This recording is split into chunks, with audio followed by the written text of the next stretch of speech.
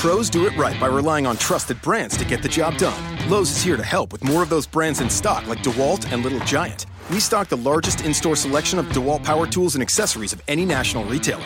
Now save $60 on a 2-pack of DeWalt 20-volt max batteries, now just $99. Plus, we now offer the Little Giant King Combo ladder, the world's first step, extension, and leaning ladder, giving you the flexibility to do just about any job for only $159. Do it right for less. Start with Lowe's. Offer valid through 6/16, U.S. only.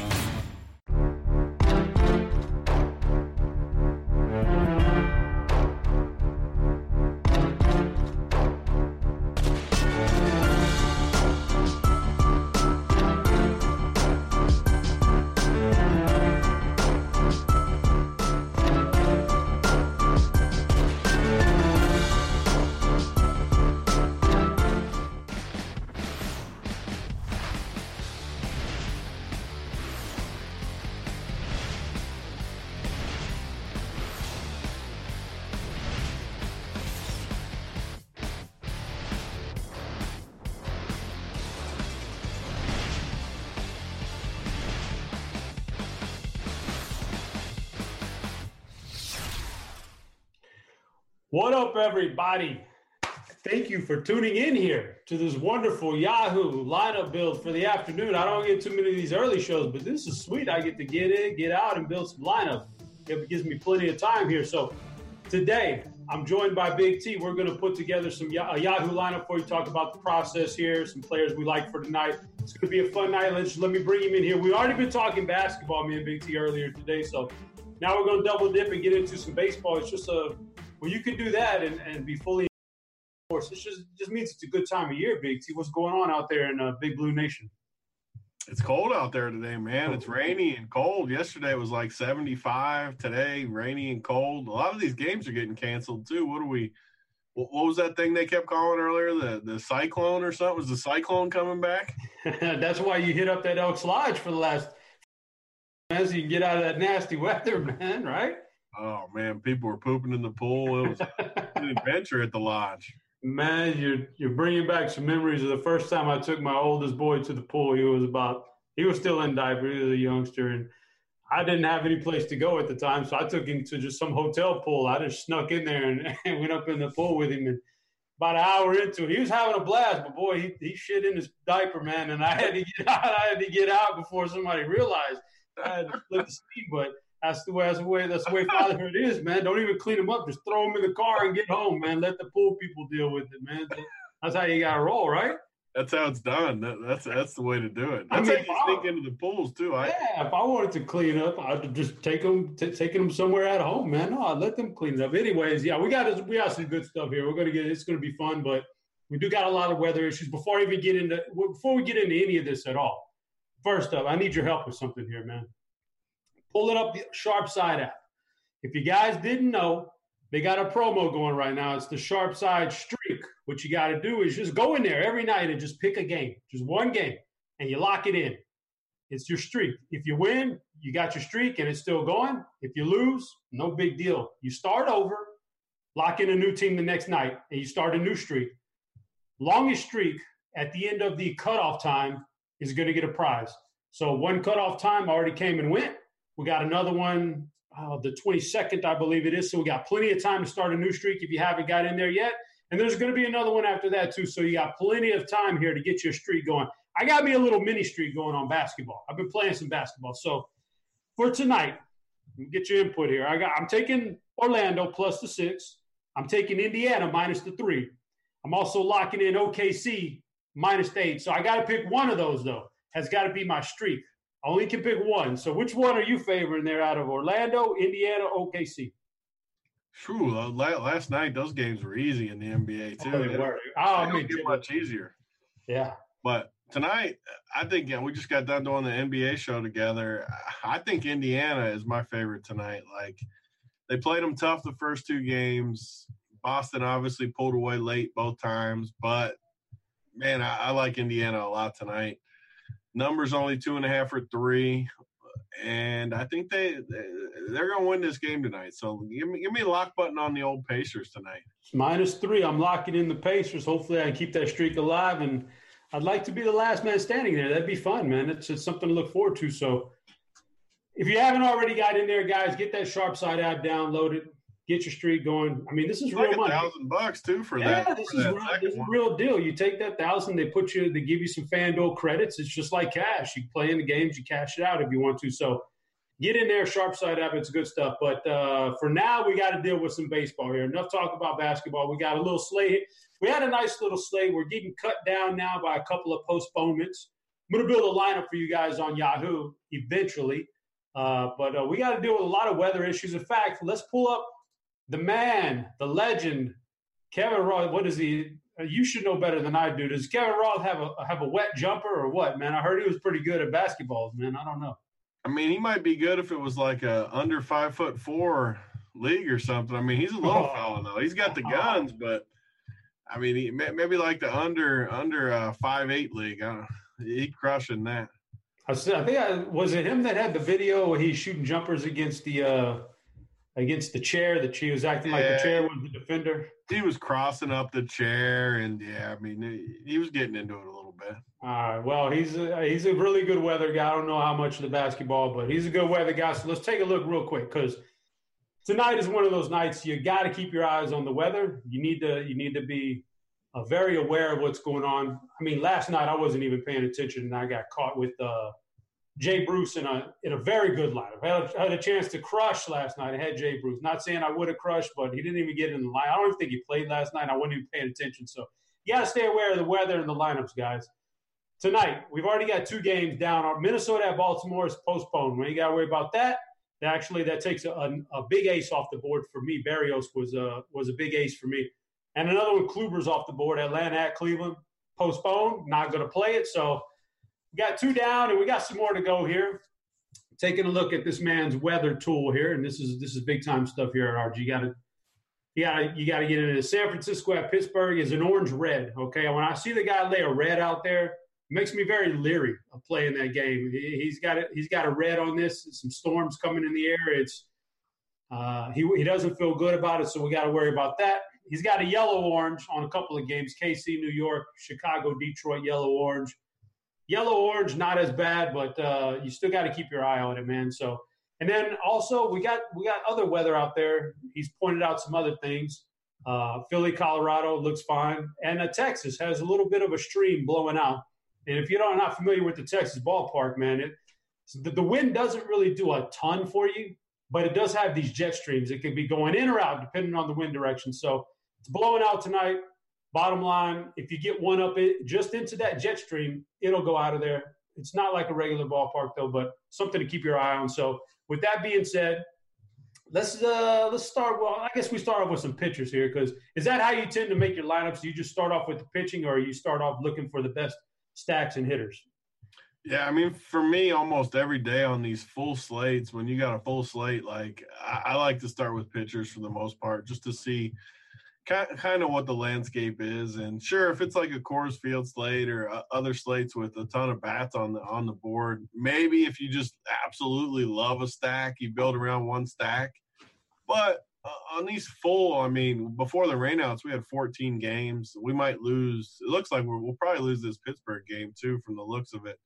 So maybe we're down to 11, but that's still a massive slate with a decent amount of pitching. So for me, I like to start with pitcher. I mean, most days I like to play the guys towards the top. But even if there's a good value, some days there's a good value guy that you want to play at pitcher to save money.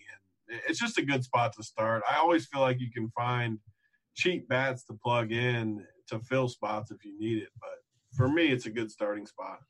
All right, we're going to start with – hey, man, before I even get started, one more thing I want to ask you about. Can you even see me? Can you even see me on that screen? Yeah, absolutely. I can see that mug. Can you see this right here? Have you tried these out right here? Yeah, I love them. What do you mean? The Lifesavers butter rum. My wife got these because she found these. I'm not a big candy guy, but those things are going down good, aren't they? Those things are delicious. They're pretty. I'm thinking about popping a couple for the show here, man, to get me through. Get in there. Let's go. I might have to. Let's talk about some pitchers, man. Okay, the big guy on the board here, and I got some bat projections pulled up on the screen because I like using Cardi's projections, man. He's got some good stuff going on there.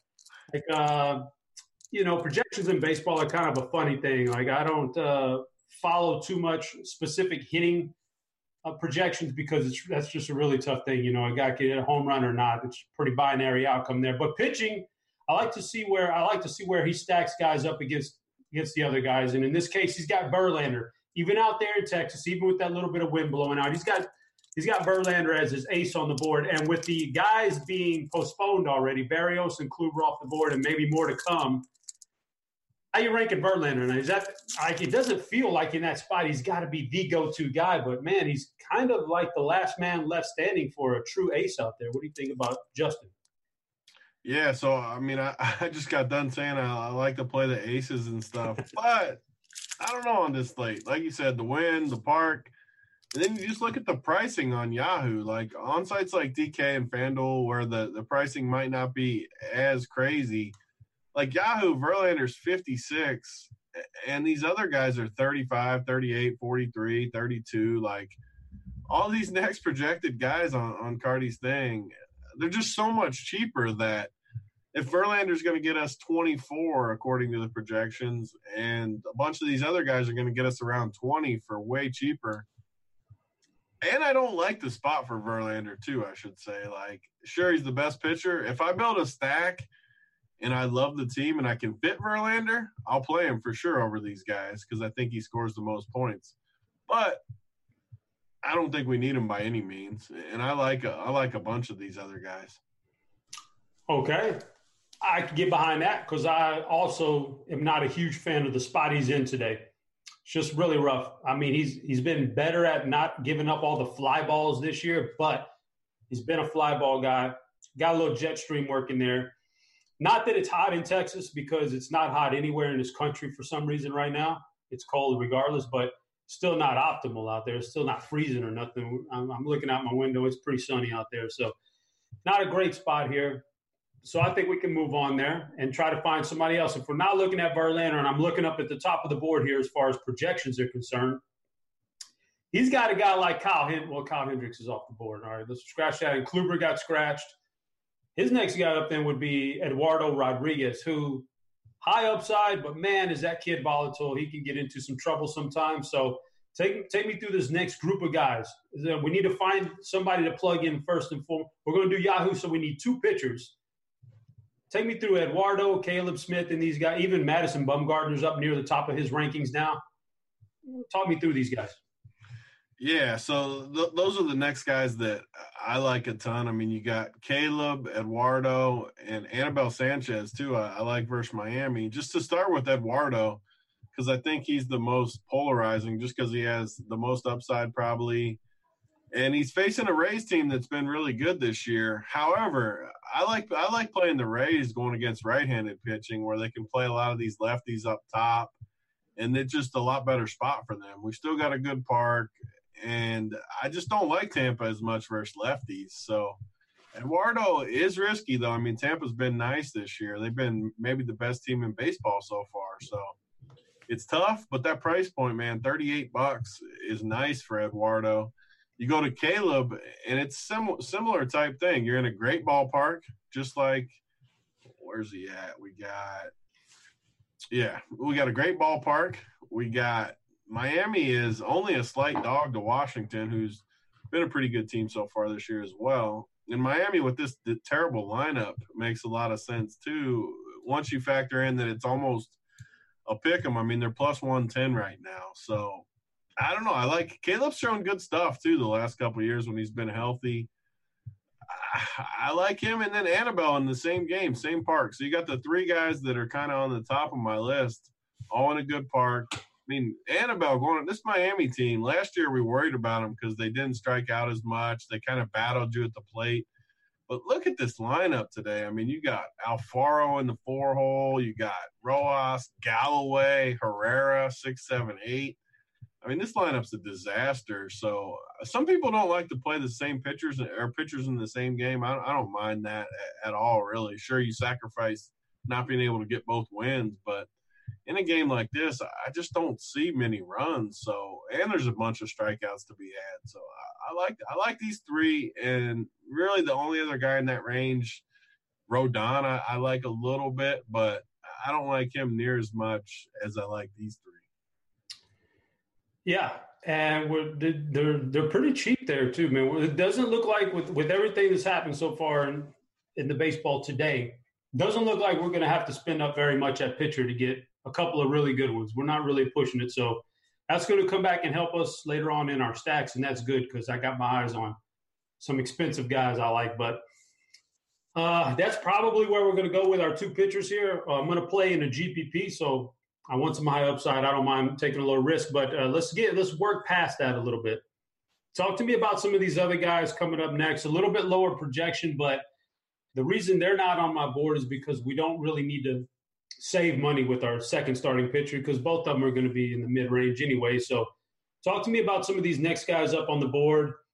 Is there anybody you're looking at in the next range that – I'm looking at – okay, so maybe the most talented guy here is Marquez for Colorado, the Germinator, right? But he's in Colorado, man. He's at home, and I gotta kind of eyeball that situation and think, is it really worth the risk? Do I want to play Marquez against Philly in Colorado when I got a pretty standard rule not to roster pitchers in Colorado unless it's like freezing cold weather or something like that. So I don't know. Talk to me about the Germinator and some of these other guys in this next range, and then we'll make our decision on a couple of pitchers.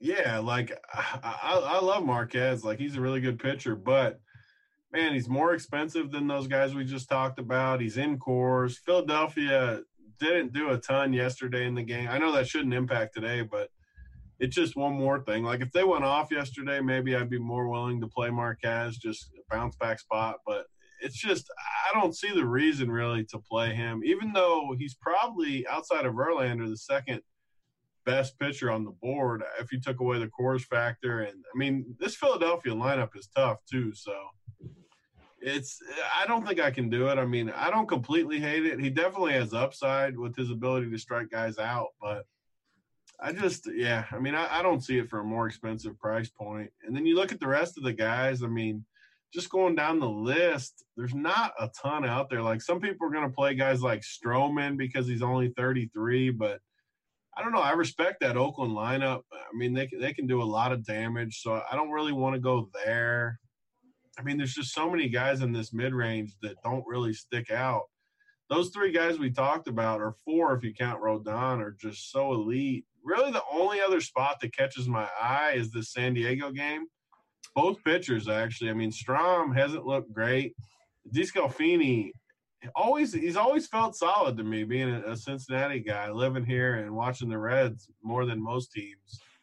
He's always been known as like a good real-life pitcher, not great fantasy, but at this price point in this park, I don't hate in a tournament playing Strahm or DeScalfini tonight.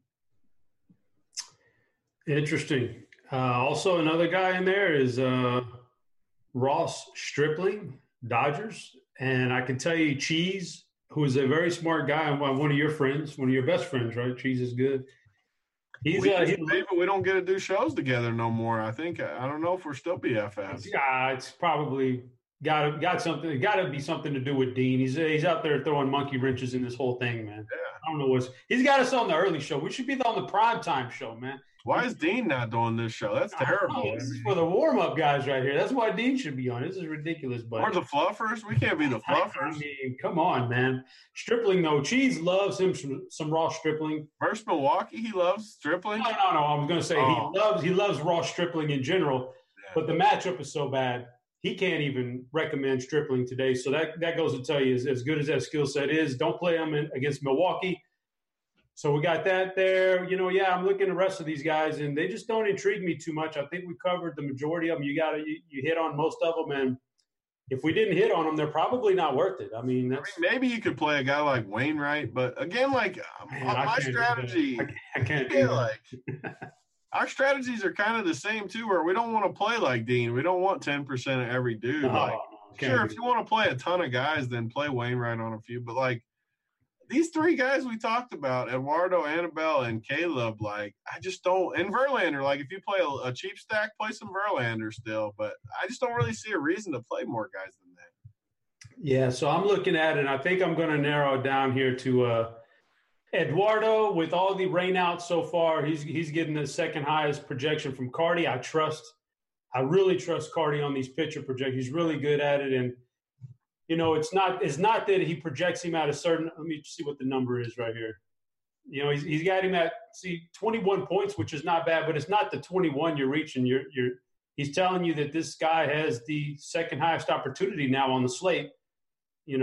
To score the most points, or it's a good scenario. So I'll take Eduardo's upside. And then I'm looking at Annabelle. You like Annabelle. I like Annabelle. You don't get much of a juicier matchup than this here in Miami. We don't have to worry about the weather. It's a piss poor lineup for the Marlins. It always is. Annabelle was good last year. He kind of revived. He hadn't been as good this year, but man, if he's ever going to regain anything, this is the night to do it, right? So let's plug in some Eduardo and some Annabelle Sanchez. What do you say?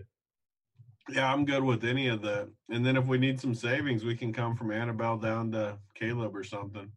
Yeah. Fair enough. Yeah, that'll work. After that, so my next step here, I got a couple pitchers I like, and they're not super expensive. And I could even come back later and adjust the Annabelle, like you said. So my next step is typically, let's look at some over-unders and things like that. Now, what would your next step in your lineup building process be? Yeah, you always want to get comfortable with kind of where all the offenses are, where the chalk's going to be, where all that different things are going to be. On a slate like this, I mean, we got a lot of decent pitching in there. You got, just looking at some of the totals, you got obviously Houston with a massive 5.8 right now implied total. Both Coors Field's a little lower just because the pitchers are decent for Coors. You got the Rockies at 5.5. Phillies at 4.6, and then you got the Cardinals at 5. So, I mean, really, we got more pitching on the slate than you would think by looking at the names. I mean, we got only 3 teams above 5 tonight. That's surprising on a big slate like this, which means whenever it's like that, so many people are trained just to look at the totals these days. So when you're playing a tournament, ownership matters a ton on these big slates, and with Houston having the massive total, wind blowing out against a lefty, Houston and Coors is going to be a majority of the ownership right away, I would think. I mean, is that kind of where your head's at too? Yeah. I mean, I would imagine Houston's going to – I don't know about Coors, man. Like you said with the pitching, maybe people not the Philly side probably as much, but like the Rockies have to get a little bit of ownership. Yeah, I would. That's where I would be. Yeah, you're right. I mean, that's probably Blackman at 17. Like Blackman's going to be so high owned at $17, and Dahl at 18. Why are they? And then McMahon at 10. Like, why are these guys so cheap? Yeah. So as far as the ownership in Colorado, I could almost make some cases there to fade some of that stuff. Yeah. But if this was me sitting down doing a Periscope or something, and I didn't have a time to fill, the show would be about 5 minutes because I'd be stacking 5 Houston guys. I like Houston that much tonight. I think they smash Smiley tonight in Texas with that little bit of wind. Like, as far as hitting conditions, this is probably the best hitting conditions on the slate. It's not cold. It's mediocre temperatures out there in Texas. That little bit of wind blow. This Smiley guy is just terrible. Can't strike anybody out anymore since he got injured. Gives up a lot of fly balls. That's not good for tonight. And these guys got some serious thump in their lineup. And not only that, they can be patient. They can work walks and then hit like those 2 or 3 run bombs. That's what does it for you, man. That's what gets you. That's what gets you the big outputs is the multi-run bombs. That's what they're going to drop tonight. So I definitely like some Houston guys. Are you willing to? Are you talking? We know the ownership's going to be big, but are you a fade the ownership guy on a team like Houston tonight, or you see that big team total and that juicy matchup in that park, and you feel like you can still play some even with some high ownership? Yeah, I'm not ever as scared to play the big ownership in baseball. If I think it's really the nuts, like I'm always more of a fade Coors guy just because it always gets the ownership. But on a big slate like this, I mean, these guys, even if they're high owned, like the prices are so high on Springer, Altuve, Bregman, that they can't really be higher than like 20%. And at 20%, I'm okay with it. Like we can be different in other areas to come back and get some low owned spots to where I agree too. Like I think it's clearly the best spot on the slate. I mean, you got these Rockies guys being so cheap, they're going to be so high owned. Like McMahon, Blackman, Dahl, especially those three are just criminally low price. So if we don't play them, obviously play them in cash if you're playing cash. But in a tournament, yeah, I mean especially these three Houston guys, Springer, Altuve, Bregman, they're all super high priced, but they have the highest upside on the slate. For me, just like you just said, I love it, man. We got the wind, we got the park, we got bad pitcher, we got everything we could want. I say we plug those three in and kind of work around that. All right, so we're going to plug some Astros in. Before I do, another question for you in your process here is like you're going to get a stack here. We're probably going to stack 4 of these guys, maybe 5. We'll check that out in a minute here. But are you a double stacker, or after you get your 5 from one team, do you just want to look for your 3 best options with salaries remaining, or how do you go about that second part of your offense? Yeah, I mean, I always try to play 4 or 5 from my favorite team for sure first. And then after that, if I really like another team, I'll blend them in. And like on a site like FanDuel, I think there's a lot more edge to go 4 and 4 or 4-3-1 type thing. But on a site like Yahoo, can we play 6 even on Yahoo if you want, 5 or 6, whatever it is? I like that. And then sometimes my favorite move, though, is to play your stack you like 4, 5, 6 guys, whatever it is, and then find your 1 or 2 just favorite plays on the slate, whether it's a value guy, a high-priced guy, and just play them on every team you make. And kind of if you hit those guys, which has happened plenty of times on my big nights, say whoever it is, say I love Danny Santana tonight, which I do. He's in the 2-hole. He's $7. He's going against Verlander. No one's going to play him. He's dead minimum priced. If we play him on every team and he hits, just say he has a bomb, a double, he just has a huge game at low ownership and low price. You have such a leg up on the field that I love doing that. But I'm not opposed to double stacking either. It's not set either way, depending on how the slate sets up. Yeah. Okay. So we'll get into that here in a minute then. And first up, we need some Houston hitters in here. And I'm gonna pull up the plate IQ here. Do you see a Houston lineup out yet, or? I mean, really the only guys that are going to matter to me are the guys up top. I don't see a lineup yet, though. All right, let me refresh it one last time just in case. It's still kind of early. When you get stuck on these early shows, you don't have the full data, man. You don't have all the stuff Dean gets on this show. Dude, it's ridiculous. But all right, let me pull these guys up here. I agree with you. I do love those guys, but let's see if we can build 4 or even 5 guys there. So Springer, okay, just looking at the numbers here, we know what Smiley does. He's just not been good basically since he got injured, and he just hasn't been the same against right-handers. I mean, they smash him around. Look at all these numbers. We see all that red on that plate IQ. That's good. He's not striking them out. He's walking a lot of guys, giving up hard hits. I mean, it's just not good for him against right-handers. So that's our first target, is to find the right-handers we want. Now we look in the Houston lineup, projected lineup here, 1 through 9 on the RG page here.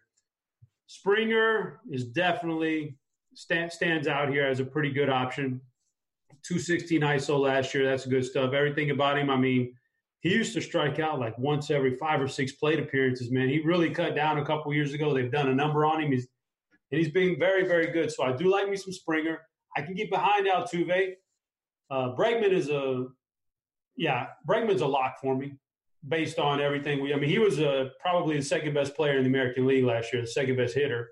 He's going to be a monster before his career is over. So I get behind that. Now we get into some other guys.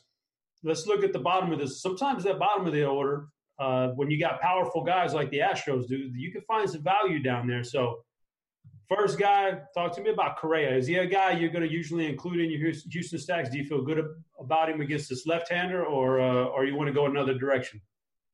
Yeah, I mean, to be honest, like all these guys, like you said, all these right-handers, I for sure want the upside of those top 3. And then for my next 2 or 3 guys, like I'm good with all these guys. I know it sounds – I'm just not a huge numbers guy like some of the baseball people are.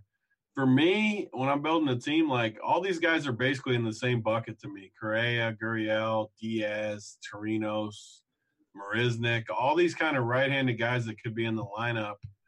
I really don't weigh any of them that much higher than the other ones because even if you played a guy like Marisnik, who's could be in the 9-hole tonight, he's just going to be so low owned that you get a little wraparound. Well, who doesn't like a good wraparound, first of all? There you go. Wrap around and reach around. You got one or the other. But, like, they're just all – in baseball, you just don't know who's going to have that big game. And a lot of these people's problem when they just stack 1 through 5 every night, there's always one of these guys at the bottom you don't expect has a huge game. And when you hit them in your stack and all of a sudden they're the slate breaker, you just have another leg up on a chalk stack like Houston. So I don't know. Like, sure, Correa is definitely probably my 4th favorite, but I don't like him that much more than a guy like Diaz, who's $10 cheaper at the same position if it was to get us up to some better hitters in other spots. All right, so I think we're pretty consensus here on the Springer, Altuve, Bregman being the top 3. And I wouldn't play Brantley either. Like, sometimes I would. On some teams, like, it's okay, like Freddie Freeman versus a lefty or different situations. But on a team like Houston where we have all these righties that we like, I don't want to waste a spot on Brantley all that much. Yeah, I mean, listen, if the guy was and obviously not, but if the guy was a catcher, I could make a case for him, but he's in the outfield, man. We got like probably 24 outfielders we could play tonight all over baseball. I can't use it. So it's going to be a stretch for me even to use Marisnik. But he's the guy I wanted to bring up. Against left-handers, he usually finds himself in the order. He could definitely put you up a 0 because that's just who he is. But, man, this guy against left-handers is probably as dangerous as anybody in this lineup outside of those top 3 guys, just as far as pure ability to hit a home run.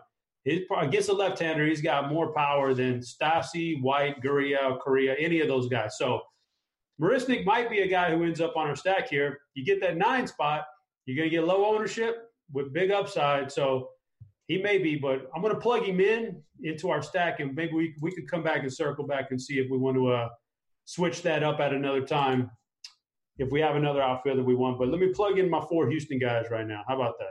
Yeah, well, one thing I was going to say, just because we're talking about how we build teams, like a lot of times when I know I love Houston and the pitchers, like I'll literally just plug all these guys into the team. I mean, you're not going to play them, but it just as we go position by position and look at different options, you just have them all in there. And then if you find someone you really like, then you just pull out the Houston guy from that spot to where it's just easier for me to view it, just as far as how I like to do it.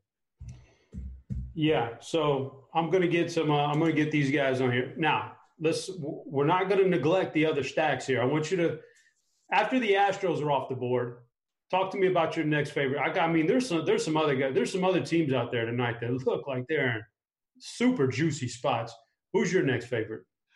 Yeah, so I think a lot of people are going to like this Dodgers-Milwaukee game. I don't necessarily like that as much as other people. Sure, the Dodgers always have huge – Dodgers actually might be the second or probably the third highest owned team behind the Rockies from just the looks of it. They have all these lefty powers against a guy like Chacin. The prices aren't outrageous either. I mean, you get some decent prices in there, like Muncy's only 18.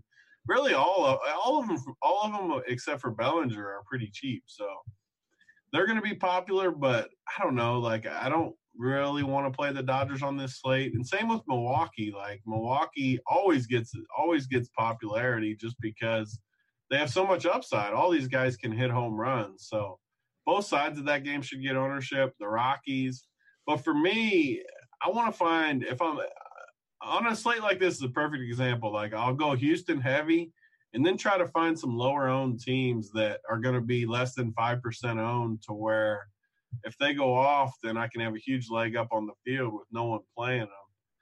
One spot on a slate like this could be a team like the Yankees where we got some weather.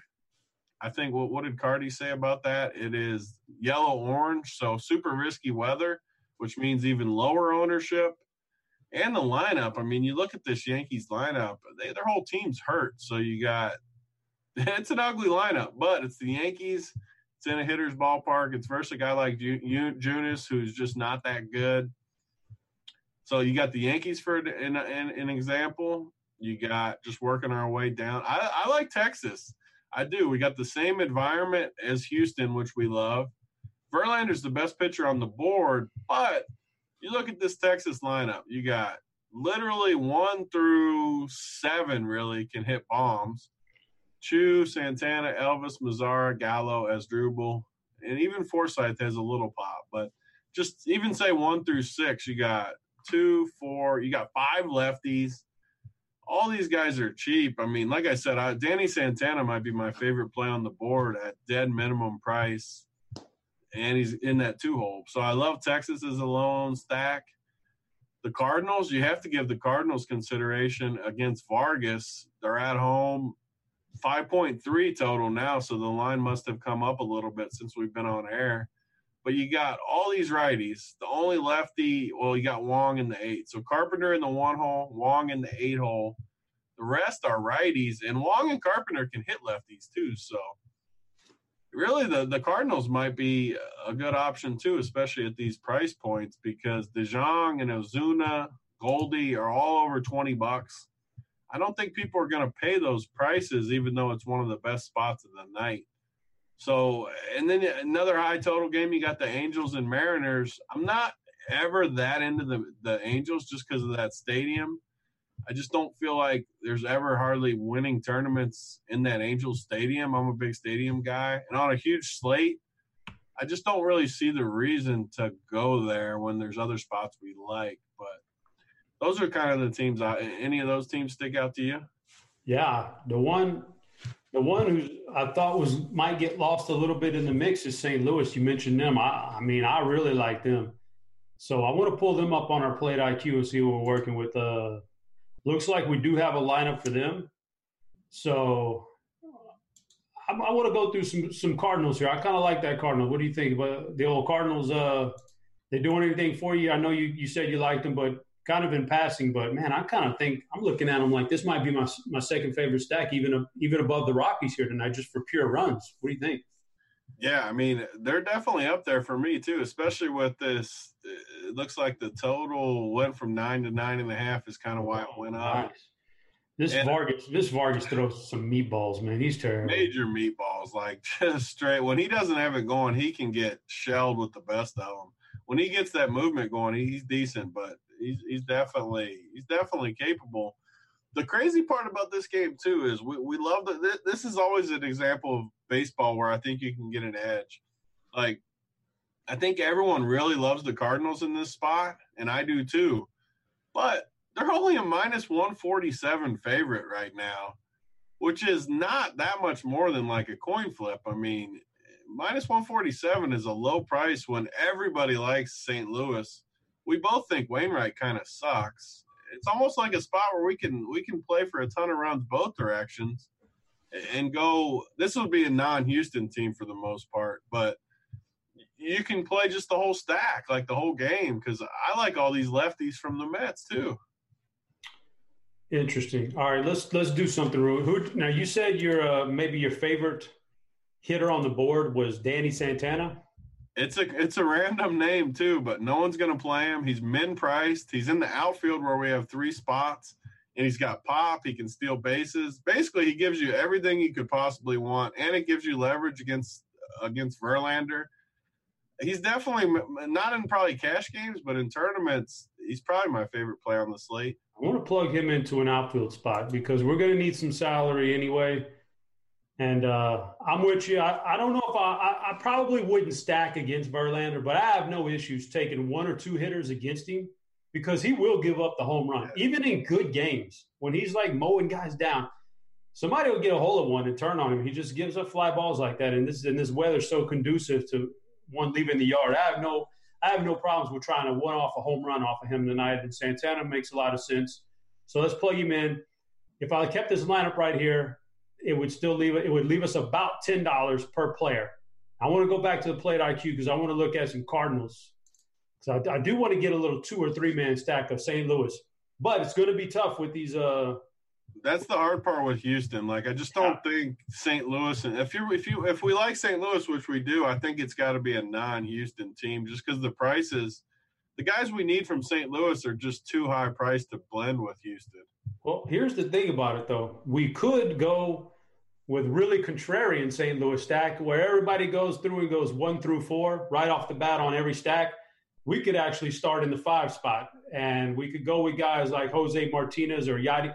Yadi or Molina is not a bad place to lock up a catcher spot, especially if you're stacking that team. So I agree. There's some options there that we could go through, and those are the cheaper guys too. So I don't know if those guys are. We may have to pull one of our guys out from Houston and then figure that out. But going up and down this lineup here for St. Louis, I mean, okay, let's put in Molina. I mean, at the very least, I want to have some hitter from St. Louis. Jose Martinez right next to him is probably, I mean, just as good. I mean, that price point, he's just starting to get going a little bit. I like those two a lot. I like Jose. If we play that one, we got to drop somebody. We got to drop Santana, Marisnik, or Springer. Yeah, I mean, we can drop Marisnik easy. I mean, he's more of a leverage play anyways. Yeah, we can do that. We're not losing too much. He was 11 and Martinez is only 15. So it's tough not to play Springer. Like Springer is, and Santana's. I mean, I like Santana for just how cheap he is and everything going with it. So at some point here, okay, so Santana's going to be in Martinez. Molina's fine. Altuve, Bregman, Springer so expensive that we're going to have to we're going to have to drop Sanchez and go down to Caleb Smith, or we're going to have to remove our core through one of our core Houston guys, Altuve, Bregman, Springer. Do you think it's worth it to save the money on Caleb Smith, or would you rather lose a big time hitter? I think those 3 pitchers are super similar, so I mean, yeah, I'm good with it. So let's dump Annabelle. I want to find Caleb Smith here because I think you're right. I think they are very similar guys. So that would bump us back up to $10 per player. So now we're cooking. So now in this particular lineup, first baseman, shortstop is what we need, but we can make some more adjustments. So let's talk about some more guys first. Let me go back to the odds here and looking at some of these. We haven't even gotten into the lineups yet. I don't even know if there's lineups out yet. Colorado, Philly. This is, the second highest total on the board. Colorado has the second highest team total on the board. We haven't talked about them yet. People are going to want to know about them. So give me your thoughts on some of these hitters in the projected lineups. I don't think there's a real lineup out yet, but what are we thinking about? Look, Colorado's going to be popular against Vincent Velasquez. Who you eyeballing? I mean, maybe the most popular play on the entire slate is going to be Ryan McMahon, just because he's $10. He hit double dong last night, at least 2 bombs. Maybe he did something else. I know he hit at least 2 though. And he's $10 at Coors Field against a righty. Like, McMahon is going to be the highest owned guy on the slate. So the only way I'd really want to play a guy like McMahon is if my team is super contrarian already, which we probably aren't too contrarian. So I doubt I'd want to play McMahon on a team. But if you're playing cash, like, definitely play McMahon. If you need savings in your contrarian team, play him too. But besides that, I mean, I struggle with the Rockies. I do. Like, they're going to be popular. Their prices are the same as, like, Houston and St. Louis, who I like more. I mean, the Rockies are always fine. I have to take, like, either play the Rockies every time at Coors or just don't play them. I know it sounds basic, but if you try to jump off and on Coors, you're going to drive yourself insane over the year because when you stack them and they don't do nothing, you're going to be tilted when you play. I don't know. Like, they're going to be chalky, and I just don't think they're better than Houston. I would just rather play our Houston guys. Yeah, I agree. So, if we are looking at, all right, let's say we had endless we need amounts. A first baseman. It's hard to argue with McMahon for $10 because he fits in so nice. Blackman's got a real nice price for who he is. He's he's probably the best hitter in the lineup, down to $17 on Yahoo. That's not bad at all. He's cheaper than the guy hitting behind him, David Dahl. I mean, Blackman and Dahl and McMahon, like, there's no way around those guys being massively owned. Yeah, so that's your high ownership because the price tags are driving you there. They don't fit our build, flat. I mean, McMahon actually would. We had $10 and we got $10. He fits in there nice is the hard part. First base is ugly, man. Okay, let's talk about first base because we're going to need a first baseman. I'm going to refresh this lineup page, see if any more lineups came out yet, and then we'll talk about first baseman as I like to pull them up here on the lineups page. So I think McMahon is just on the surface, just because we're putting it all on the table for this show. Like, I think he's a bad play on a build like this. And it just feels lazy to plug him in there. Like, we got our team how we like it. He just sticks off the page at $10, which fits perfect. It just feels lazy, though. Like, we can do better. I want to go down then and look at some first basemen. Just on the lineup page, I filtered out and I'm just bringing up first basemen. So guys in matchups that fit, like we want to. Okay, let me pull up my Yahoo lineup. With this particular lineup and 2 spots left, and $7 being a minimum player, the max we could spend at one position is $14. So let me go back here. So we can't have a guy over 14 if we kept this same lineup right here. All right, let's take a look. Okay, you know what? We did take Marisnik out, so we are short a Houston guy. Tyler White fits that profile. $10 Tyler White against Drew Smyly. Tyler White's actually pretty good, man. He's a guy I was eyeballing anyway, so that's on our radar. On the flip side, on the other side there, Logan Forsythe is only $7 for the Texas side, but I don't think I would go there. First baseman, we can't. Max Muncy's too much. Don't want to play that guy. Goldie's too much. Alonso's too much. Whew. Drifting down. You see any first basemen that are less than 14 you would play, like that jump out besides McMahon? I mean, I for sure like Tyler White if he's in the lineup. I don't think he's going to be in the lineup, is he? Well, RG's got him projected in there, man. I'll tell you what, they're usually very accurate with those lineup projections. I usually think they're full of it, and then all of a sudden they've come out and they hit the lineup spot on. So he's only played one day since the 12th. Like, if Tyler White's in the lineup, I think he's a lock on our team just because it's Houston and he's $10. Well, I think against that lefty, I think they may get him in there. So yeah, I mean, let's go with that then. And then if somehow he's out of the lineup, just pivot to whoever's watching can just pivot to McMahon. I mean, it's an easy pivot. If that's the case, then we're going to bypass. The McMahon's going to probably be like 3, 4, 5, 6 times more ownership. No, he'll be like 10 times technically than Tyler White. McMahon seriously might be like 70% owned. Well, Tyler White's going to be less than 5% owned. So just by that, we're going to. So there's other first basemen. Let me throw some more names out to you just in case we wanted to pivot and not be McMahon. What do you think about Hosmer against Del Scalfini? Whew, I have a hard time with Hosmer. Hosmer sucks, man. Hosmer's so that was bad. my fault. That was my apology. We're looking for guys 14 and under. How about across the other side there? Lefty on lefty is usually not where I like to go, but Joey Votto's only $14, probably going to be batting leadoff against Matthew Strahm. And Votto's been picking it up lately, too. He's got a couple big games lately.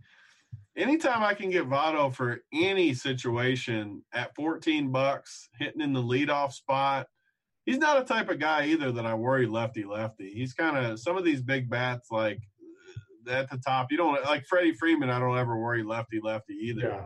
You just – I love Votto, and Votto's going to be crazy low on too, lefty-lefty.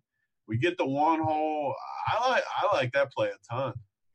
Yeah, that would be a good pivot if Tyler White wasn't in there. I'll give you another name here. What about Kendrys Morales probably batting 5th against Marcus Stroman? Stroman's definitely not a strikeout guy. Could make some contact on Stroman. What do you think about old Kendrys? He was the guy I was going to recommend before Tyler White just because it's against his old team too. It's everything lines up, and he's $8, which gives us a great amount of savings. I love Kendrys. Okay, that's another guy we can keep in mind. I want to go back to the Yahoo page now because I think we're in on the Houston stack, and we've only got 3 of them now. I want to pull it up to at least 4 of them. So that's what we're going to do. Let me plug in some Tyler White here. Okay, there he is, $10. If he's not, we've got alternatives. There's all kinds of things we can do. So now we got $11 left, and we need a shortstop. So I'm going to go back to the RG page. I'm going to filter out some shortstops, go through. I'm looking for guys less than $11 or less. I prefer them hidden up in the order, and with good matchups. But, it's a tournament, so anything can happen. So let's see what we got here. Let me see what the filter brings us out here. Whew. What you see at shortstop for $11 or less?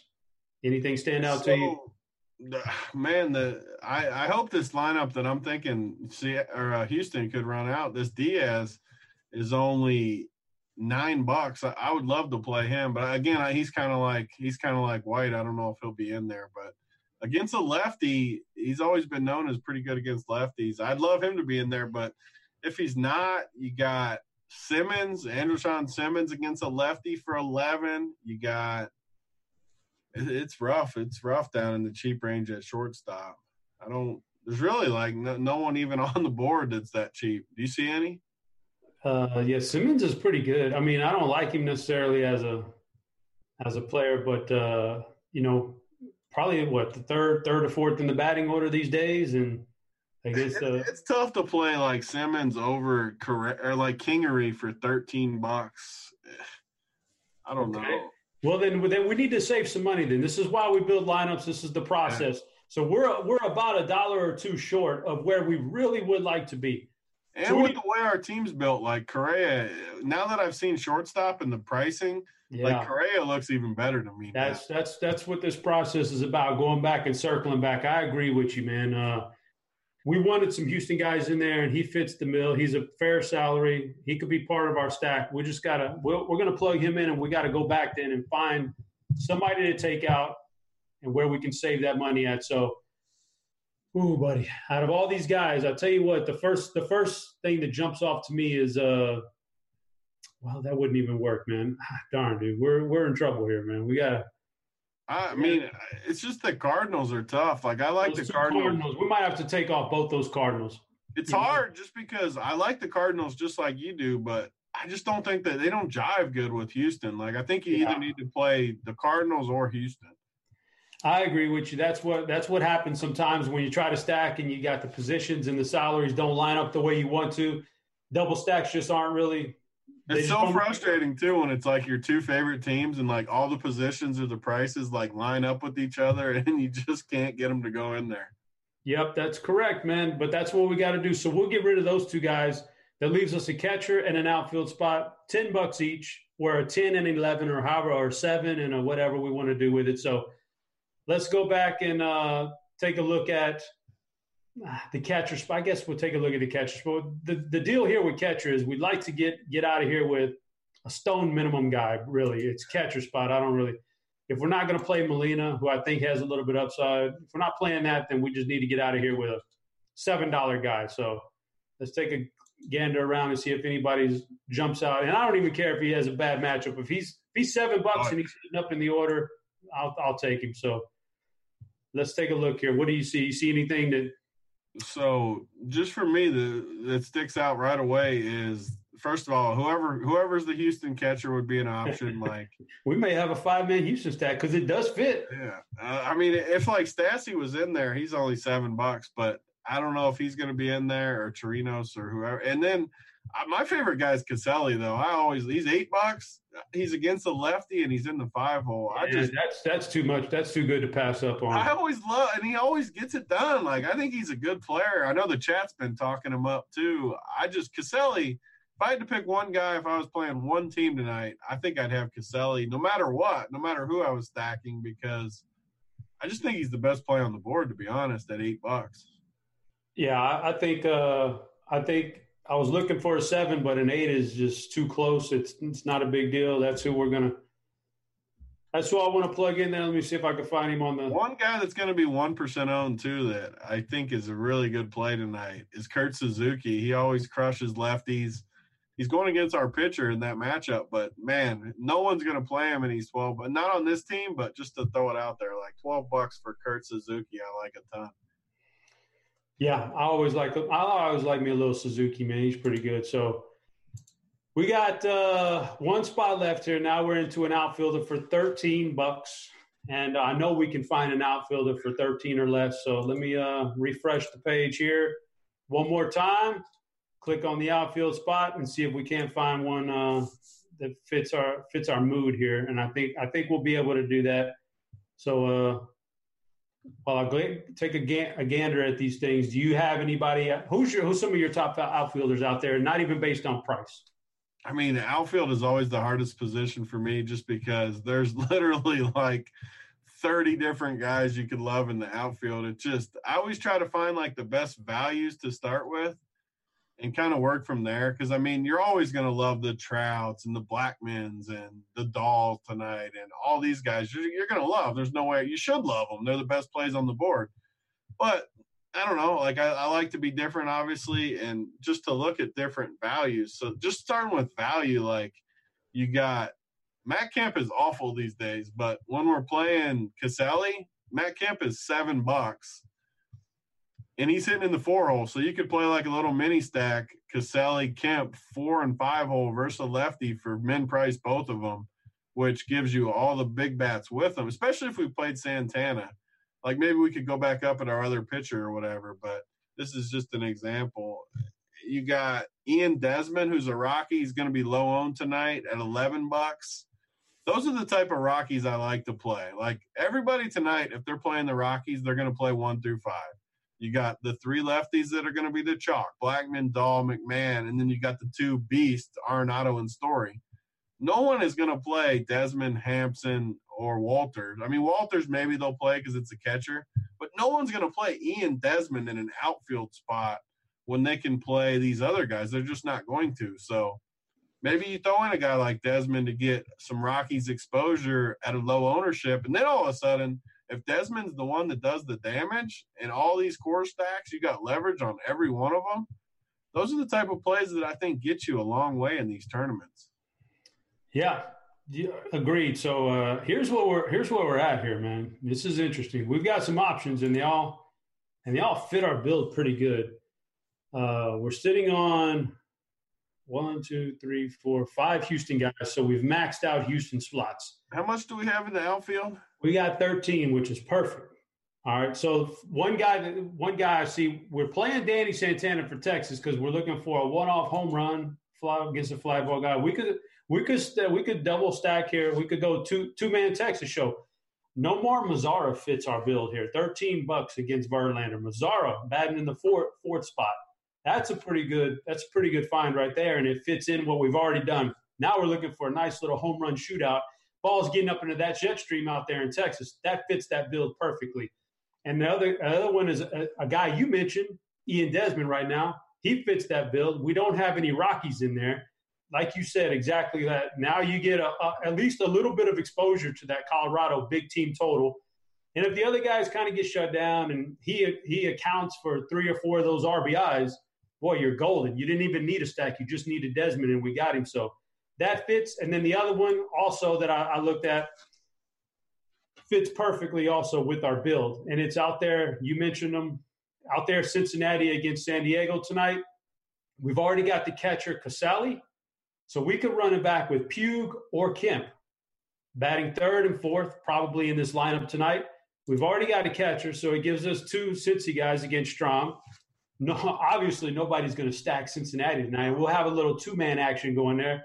So all 3 of those guys really fit the bill here of how we can round out this lineup, and everything really plays together here. So out of all those guys, Mazzara, the 2 Cincinnati guys, even Ian Desmond getting some exposure to Colorado, that little foursome right there, which one would you prefer in this build? We've already got a lot of Houston guys here, and we're running it back with the Cincy of Texas already. So what's your thoughts on that last spot? I like the Mazzara call. I like that a ton. Like I said, I mean, if I was playing like 10 teams tonight, I am not completely against a Texas stack. Just you said it exactly. Like Verlander's great. He's going to strike dudes out, but he's going to give up home runs. And what does Texas do? They hit bombs. I think Texas could easily hit 2 to 4 bombs tonight. And if you hit those guys, like I wouldn't probably play 5 Texas guys, but I think you could easily play 2 or 3. And if you hit the home runs that they end up getting, like you are just massive because no one's going to play these guys. I love the Mazzara call. He's cheap too, which these guys are high upside guys for how cheap you're getting them.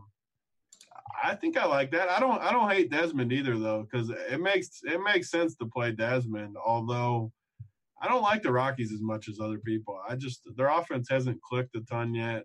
I don't know. Like I guess Mazzara would be my choice. Yeah, I mean, I think for sure if I was trying to run a cash game or something like that, I'd want to spread my guys out a little bit. Sure, get a little exposure here. But we're trying to win a big tournament. This is the biggest tournament they got tonight on Yahoo. There's going to be a lot of people in there. We want to hammer down some home runs and some stacks. So I think that fits perfectly. We got 1, 2, 3, 4, 5 Houston guys. Whew, and they all got power on them. And we're going to run it back with 2 Texas guys. Hope Verlander gets that ball up in the air a little bit tonight, and then we're good there. I think we got 2, like our pitchers, you said it yourself, they're all interchangeable. They're all the same guys. So I think with all the rainouts and everything on the board, not only do we have 2 of the best guys going, but we faded Verlander, who may be the most popular guy, and we ran it back with Texas guys. So if Verlander gives up some home runs, that $56 is going to come and bite people in the butt later on, and we got the Texas guys. So this just works perfect for a tournament build. So Big T, I'm going to hit submit on this, and then we're going to be in the action here. We're going to be rolling in the giblets here later on. $15? Sure, take my money, man. I don't care. We're going to do it. And so we're going to round this thing out here. It's about that time where Dean's going to come on and do his whole spiel and copy everything we've said. So give the people some parting thoughts for this wonderful Good Friday and this Friday night of MLB and NBA action. I like it. I feel good. We worked through the slate kind of how we would on our own. And, I mean, I think Houston goes off for us tonight. I know they're going to be chalky, but in baseball, we can get different in other spots like we kind of went through. So if Houston goes off from these stars, we're going to be in good shape tonight. And I like our chances of that. I agree. Indiana's going to get us a W on this Sharp Side app. Let's do it. I got it. I'm locked in. Indiana, baby. We're ready to rock and roll, guys. Don't forget about that Sharp Side promo. Don't forget about that Yahoo tournament. Get in there and fill that thing up so they can keep running these rake-free tournaments for us. Guys, until the next time, stay tuned for old Dino next and some poor schlub who's got to work with Dino. But until next time, that's Big T. I'm Head Chopper. Good luck in those GPPs. We're out of here.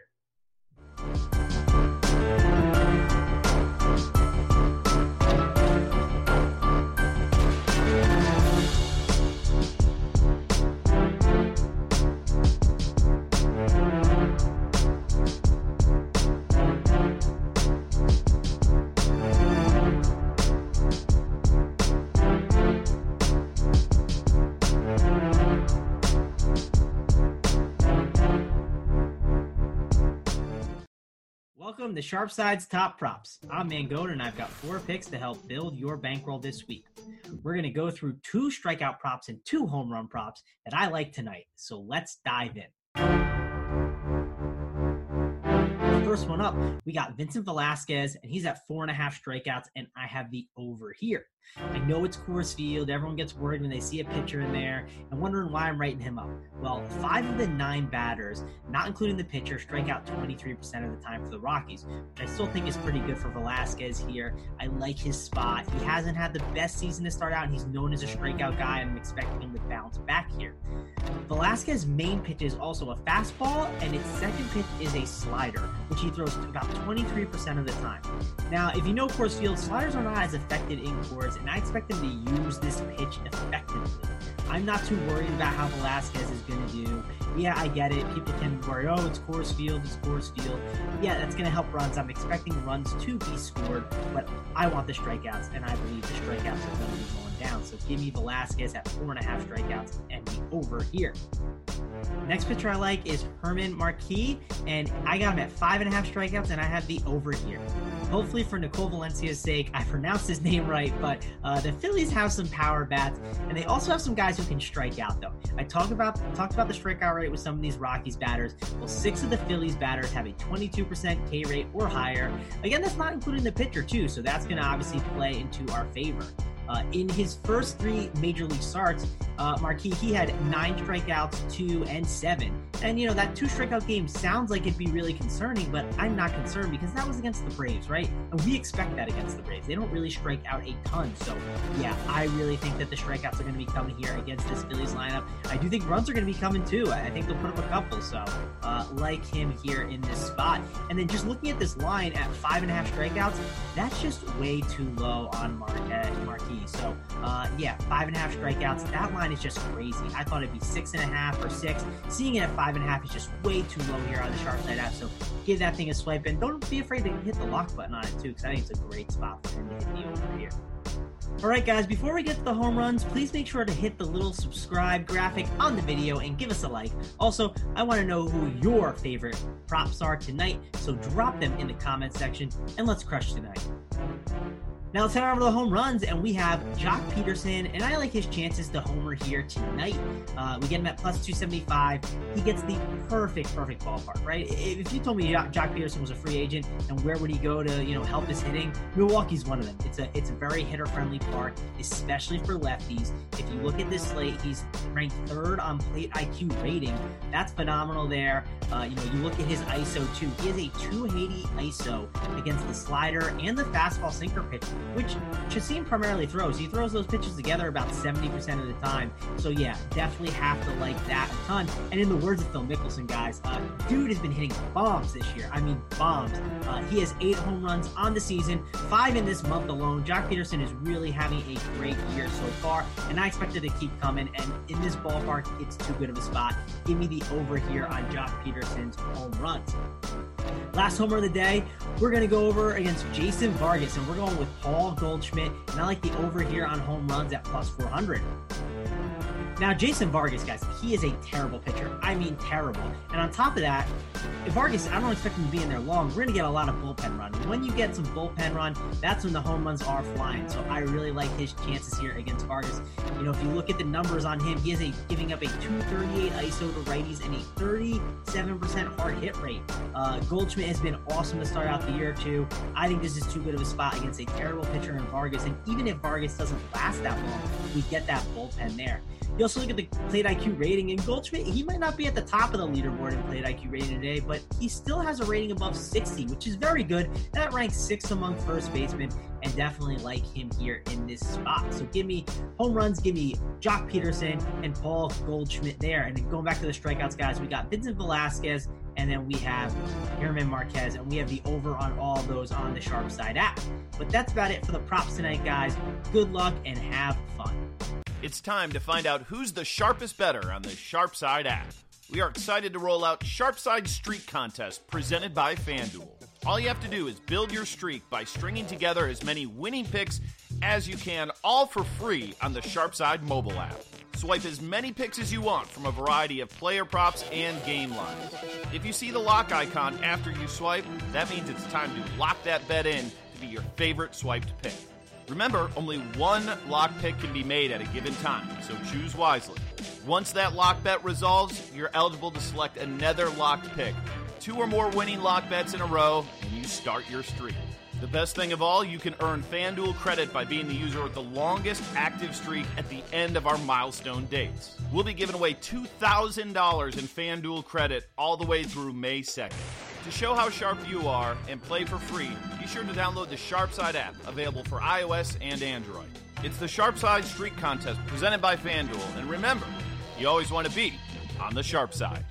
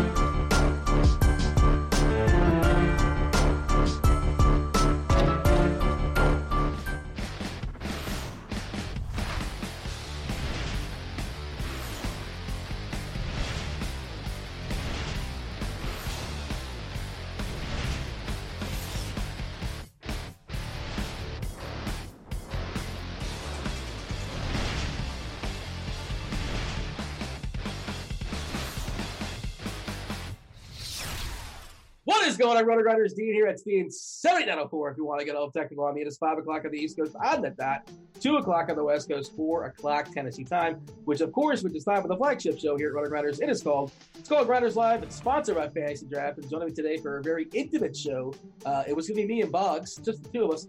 Boggs had the fish, not feeling particularly well, so Grant got the call up. Grant, thanks for being available. What's going on, Grant? How's Friday treating you? Oh, it's all right. I actually woke up in the morning and just saw that. I'm like, yeah, I'll take it. And then I went right back to bed. I was till 3 a.m. singing Moana to a baby, trying to get her to fall asleep. It did not work out too well. Is that's a Pixar or Disney movie? How do you not know? I don't have a child. It's creepy that you know these songs. That's not like it was one of the biggest movies of the year, and it's still for a certain demographic, not ours. Yeah, 30-year-old men. It's for 30-year-old men. It's got The Rock in. Oh, well, there you go. So, did you see the one where he dressed up as like a princess as well? Is that also for 40-year-old men? I don't know. I don't know how I didn't see that one. It's on the list. It's on the Netflix list. Yeah. Why did I make him a prince? Yeah, the Tooth Fairy. It's you do that really quickly for what it's worth. As far as you nailed that instantly. Yeah, because people know exactly what The Rock's in. They know every movie he's ever been in. You don't, for some reason. Has he been in any good movies? He seems like a real. The Rundown, Walking Tall, every Fast and Furious that he's in. You are insane. People watch those movies as a joke, right? Like they're in on the joke. They play along. The whole thing is, it's satire. They're cinematic masterpieces. They're not. They are not. Certainly are. They are the. It's like there's certain celebrities that are really, really popular. It's like, what have they done that's like really good? I like The Rock for what it's worth. That terrible show on HBO. I don't know if you've seen that before. Ballers is fantastic. What is wrong with you? Yeah, it's so bad. If you have no attention span, Ballers is basically the sports version of Fast and the Furious or Entourage, however you want to spin it. And that's really just its Entourage. Yeah, but it's like the last 2 or 3 years of Entourage, not the good years of Entourage. So you are so ridiculous. You are a ridiculous human being. I just spit out like 4 terrible takes, probably, according to the chat. I'm sure they're going to crush me in a second. Hello, chat. Hi, YouTube chat. You guys are watching us on YouTube. Feel free to like and subscribe. We'll talk baseball in just a second. There you go. Right on cue, Big T. We got to do a better job of editing some words. Big T, Well, all you have to do is spell it wrong. Is that what happened there? Yeah. There you go. Now, did he spell it wrong intentionally, or just happened to work out that way? I don't know. I don't know. I mean, nonetheless, some people are rough. They're bad spellers. Fair enough. I mean, that's probably the way I would have spelled that too. So I'm sure if that's correct. And if you're in the YouTube chat, you probably don't know what we're talking about because Big T is in the Roto Grinders chat. Hi, Roto Grinders chat. We're going to be answering your questions later on in the show, both in the YouTube chat. If you guys are asking questions now, Devin, D-Train, our fabulous producers, will be grabbing them, throwing them in the RG chat later on in the show for our last segment. When we turn it over to the chat, lots of games on the slate, Grant. We had 14. We're down to 12. We have 2 games already canceled. That would be Atlanta-Cleveland, crossed them off the list. Minnesota-Baltimore, crossed them off the list. And there is weather lurking in Pittsburgh. There's weather lurking in New York. There's weather lurking in Detroit to some extent. I'm not a meteorologist. I don't play one on TV or the internet. Thankfully, we have one Kevin Roth, chief meteorologist at RG.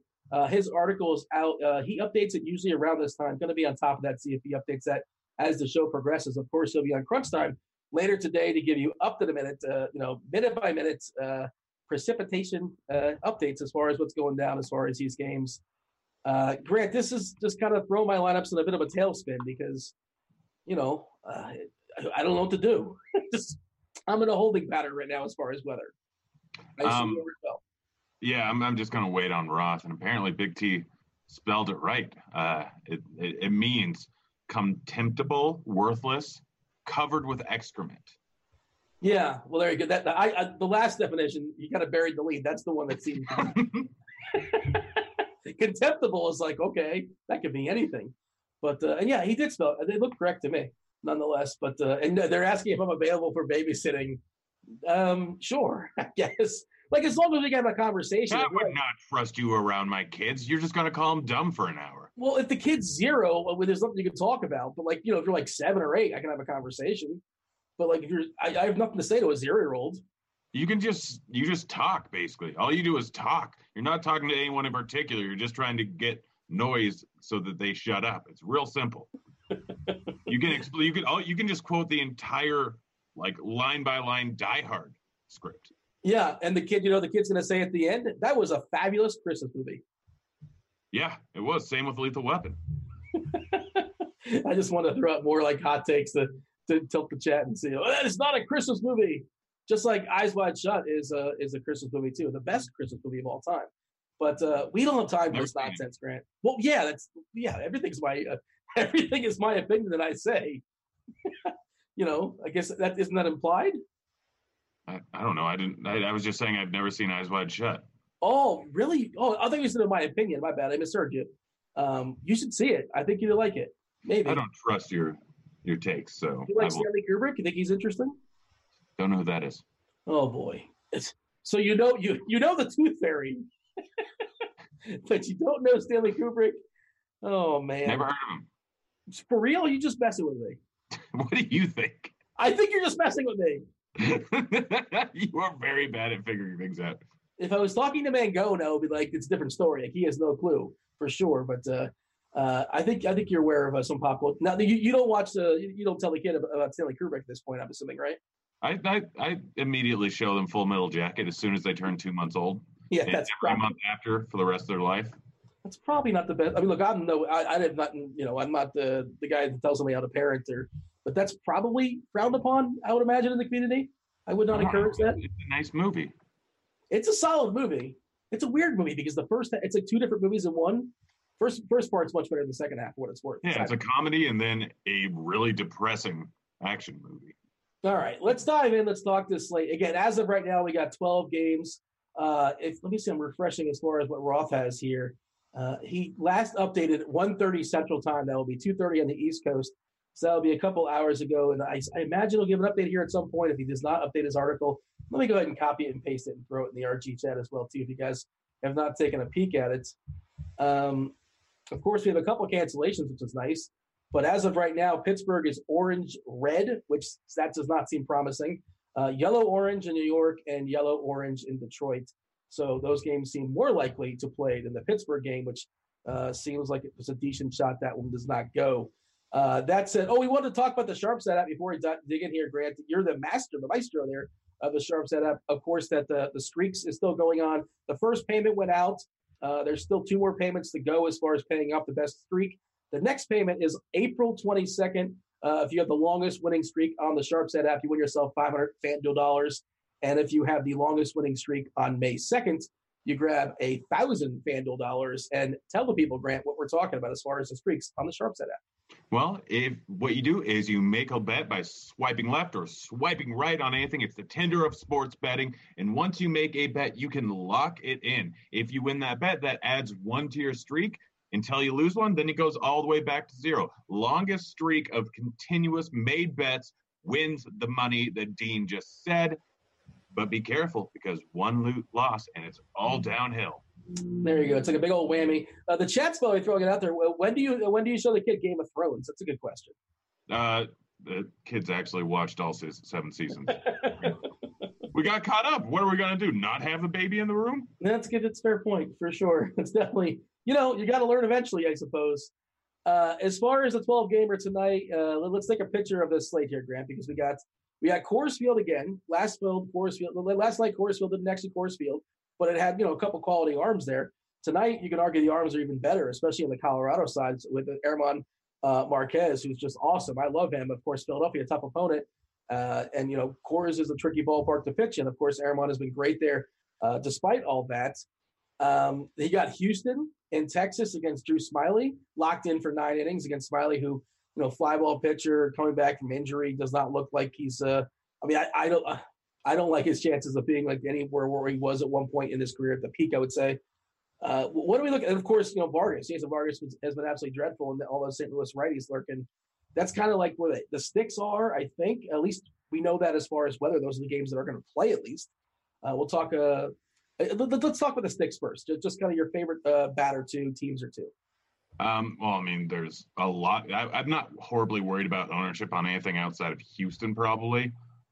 Maybe Coors, but there's so many good spots for stacking today. I mean, we got Houston, Milwaukee, the Dodgers, St. Louis, Rockies, Phillies, if you want to go against one of the greatest pitchers in the league. Even Seattle, to an extent, has been like a little bit colder lately, but they still have a 4.4 implied total. The Angels are all cheap and have a 4.6 implied total. Like, there's so many good bats, and there's a lot of mispriced pitching, and a lot of the mispricings are kind of in the same range. So be cognizant of pricing over on FanDuel, over on FantasyDraft, over on DK, because there's some pretty big discrepancies there. Over on FanDuel, some guys are just way, way too cheap, and over on DK, there's a few guys that are too cheap, but a few guys a little too expensive. Coors Field, we're looking at a total as of right now of just 10. 5.5 to Colorado, 4.5 to Philadelphia, give or take. Your favorite stick in Coors is who? I mean, probably Chuck, just because of the price. Velasquez is just not that great versus lefties, gives up more power, is worse. Chuck's leading off here, but I mean, differentiating or trying to figure out who to use 1 through 5 is real tough here. Like, all of them are good. I mean, Arenado and Story going up against a guy that gives up a whole lot of bombs. Even though it's more to lefties, there's still guys that can take it out of the park at any time. Blackman, Dahl have a platoon split, and McMahon is just a little bit too cheap, but he could be popular after what he did last night. So, yeah, everything is like it's tough making decisions here. You're killing me here, Grant. Pre-show, our producer, D-Train, he says, hey, give me a couple names that we want to feature. It's not like at the beginning I said Chuck's probably my favorite one, and then went on something to say that all of them are good. It's not like Arenado's the name you sent. You sent Nolan Arenado, not Chuck. Yeah, they're all good. But as the show's going on, there's a picture of Nolan Arenado. Yes, you should play him, but you can put a picture of any of them up there. I'd say Chuck's the more handsome one. Well, I mean, can we say this? He's got a better beard than you. I don't want to. He's got a better beard and he's got better hair than me. I will not argue that. Yeah. Do you ever see? You've seen the pictures before of him without a beard? It's so weird, isn't it? Yeah, I've seen him in real life a few times now. Oh, that's right. You guys live in the same city, give or take. Yeah, I think the same neighborhood. Really? Are you stalking? No, Maybe he'll babysit for you one night. No, I've seen him over in Cherry Creek multiple times. All right. Have you said anything to him?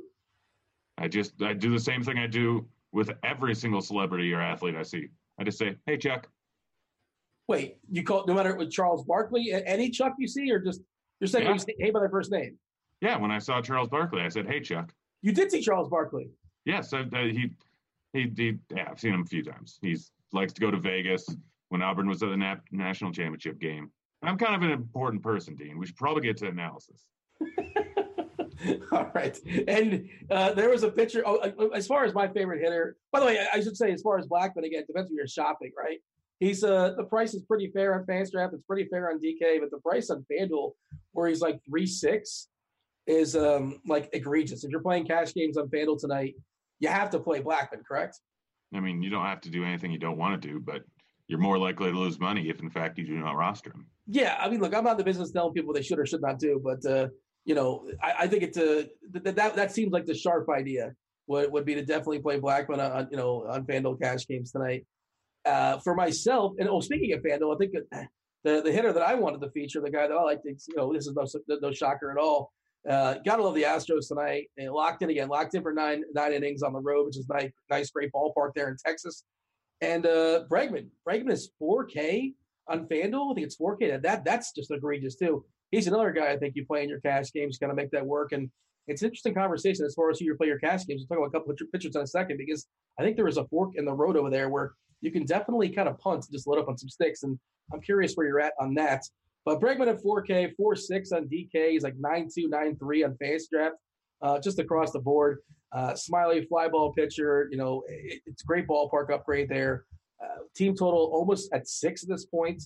I know it's not particularly hot in Texas. It's like low 70s, 68 if you want to get all precise. But the wind is blowing out for what it's worth. That means anything. I know there was a whole jet stream thing there years ago that they kind of sort of fixed. So I don't know how to adjust to that. I just know that they're going to score a pile of runs. You can ask Kevin Roth during conch time. Well, I'm not going to be on the show, but that is a good question. He could definitely speak to that. Yeah, it's not like there's a premium chat you can ask questions. It's not like that's what it's entirely for, Dean. By the way, I should see that. Let me say this as far as the premium chat. If you guys are RG premium members, I see a lot of times people are asking questions while Crunch Set's going on. They ask questions in the regular RotoGrinders chat, and those questions are not being answered. Then our producer, Devin, like I said, he's a multitasker. He's always jumping in and saying, you want to jump into the premium chat because they can't see your question. And this is something that happens every single night, like 4 or 5 or 6 or 7 times. Happened to me yesterday. Oh, you're such an amateur. You don't realize what chat to go to? No, I just didn't realize which page I had open. Yeah, well, there you go. That's the thing. The people don't know. And it makes T-Chain's job more difficult, and they're not getting their questions answered. They're probably confused. Jump in the RotoGrinders premium chat if you want the premium Crunch Time show to see you and answer your question. All right.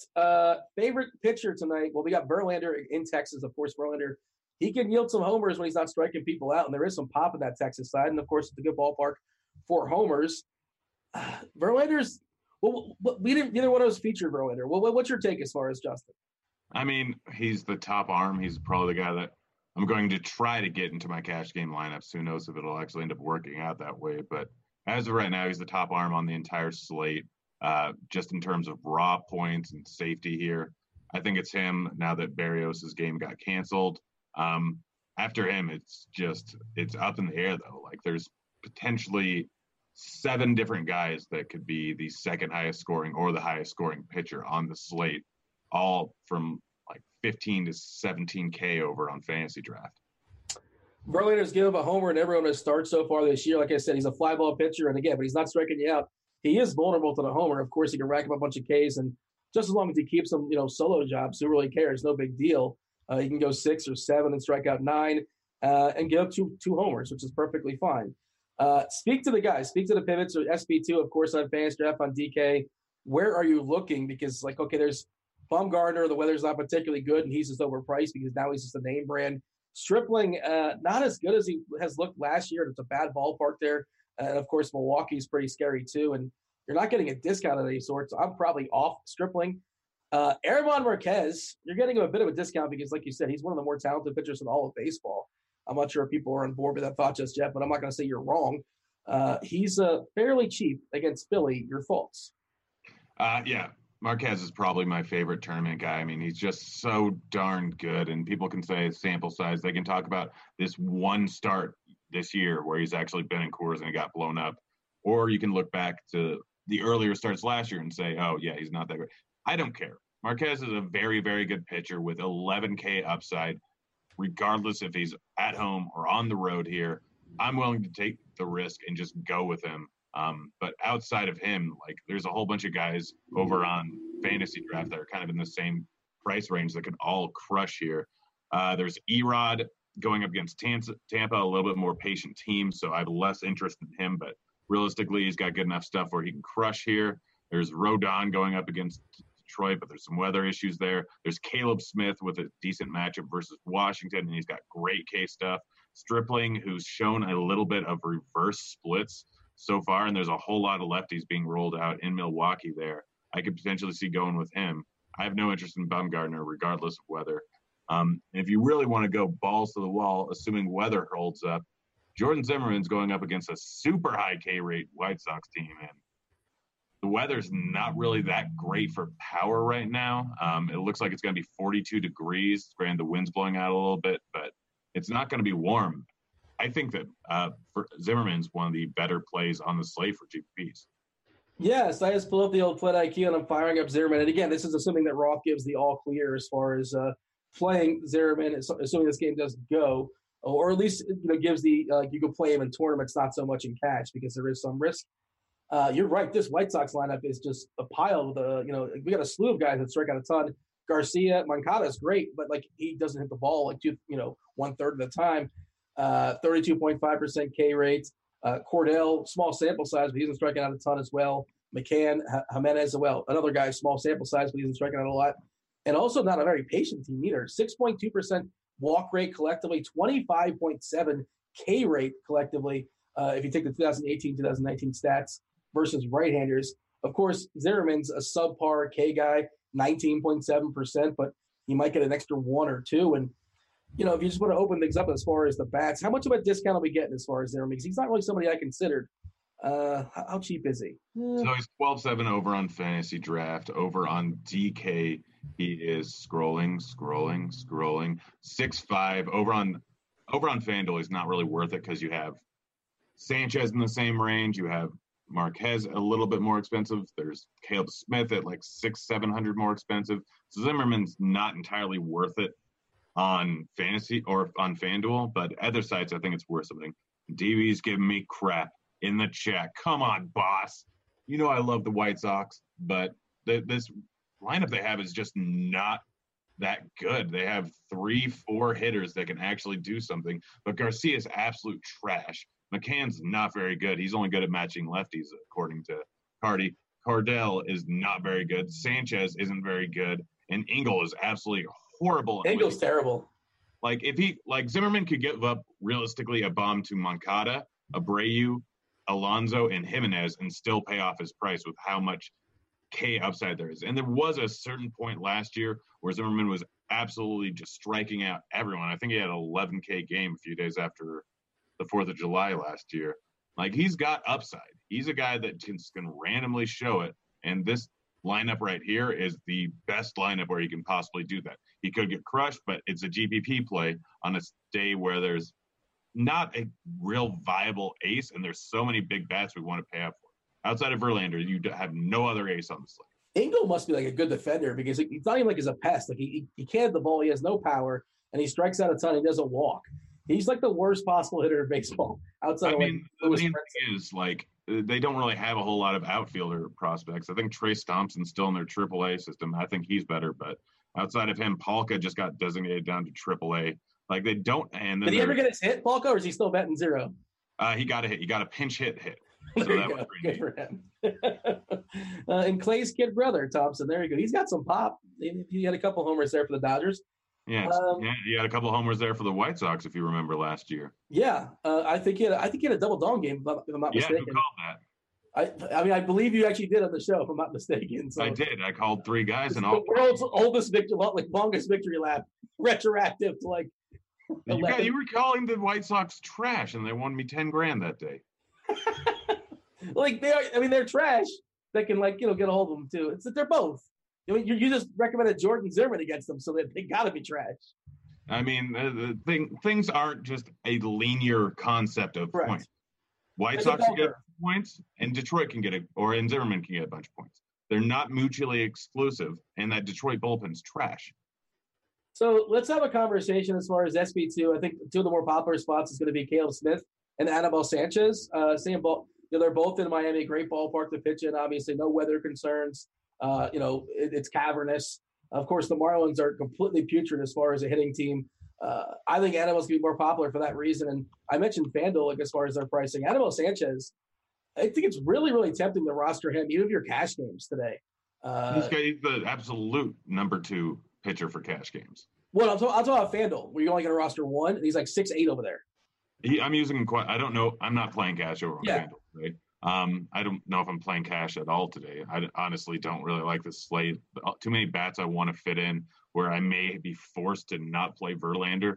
But Sanchez over on FanDuel, I don't hate it because you want to get guys like Bregman, guys like Blackman. You want to get the Coors bats, the Astros bats, and they're in some of the Cardinals bats. There's so many good cash game bats. It's ridiculous. And pitching this year has not been nearly as consistent as it once was. You're not really worried about getting blown up if you're Anibal Sanchez going up against this Marlins team. You're not really worried about getting blown up as much as any other pitcher because Verlander has had 2 mediocre starts this year. Most aces have had trouble at certain times here, especially now it's more about the matchup and the ballpark than it is the actual pitcher. It's slowly starting to go towards that because of the balls and how well these guys have been hitting.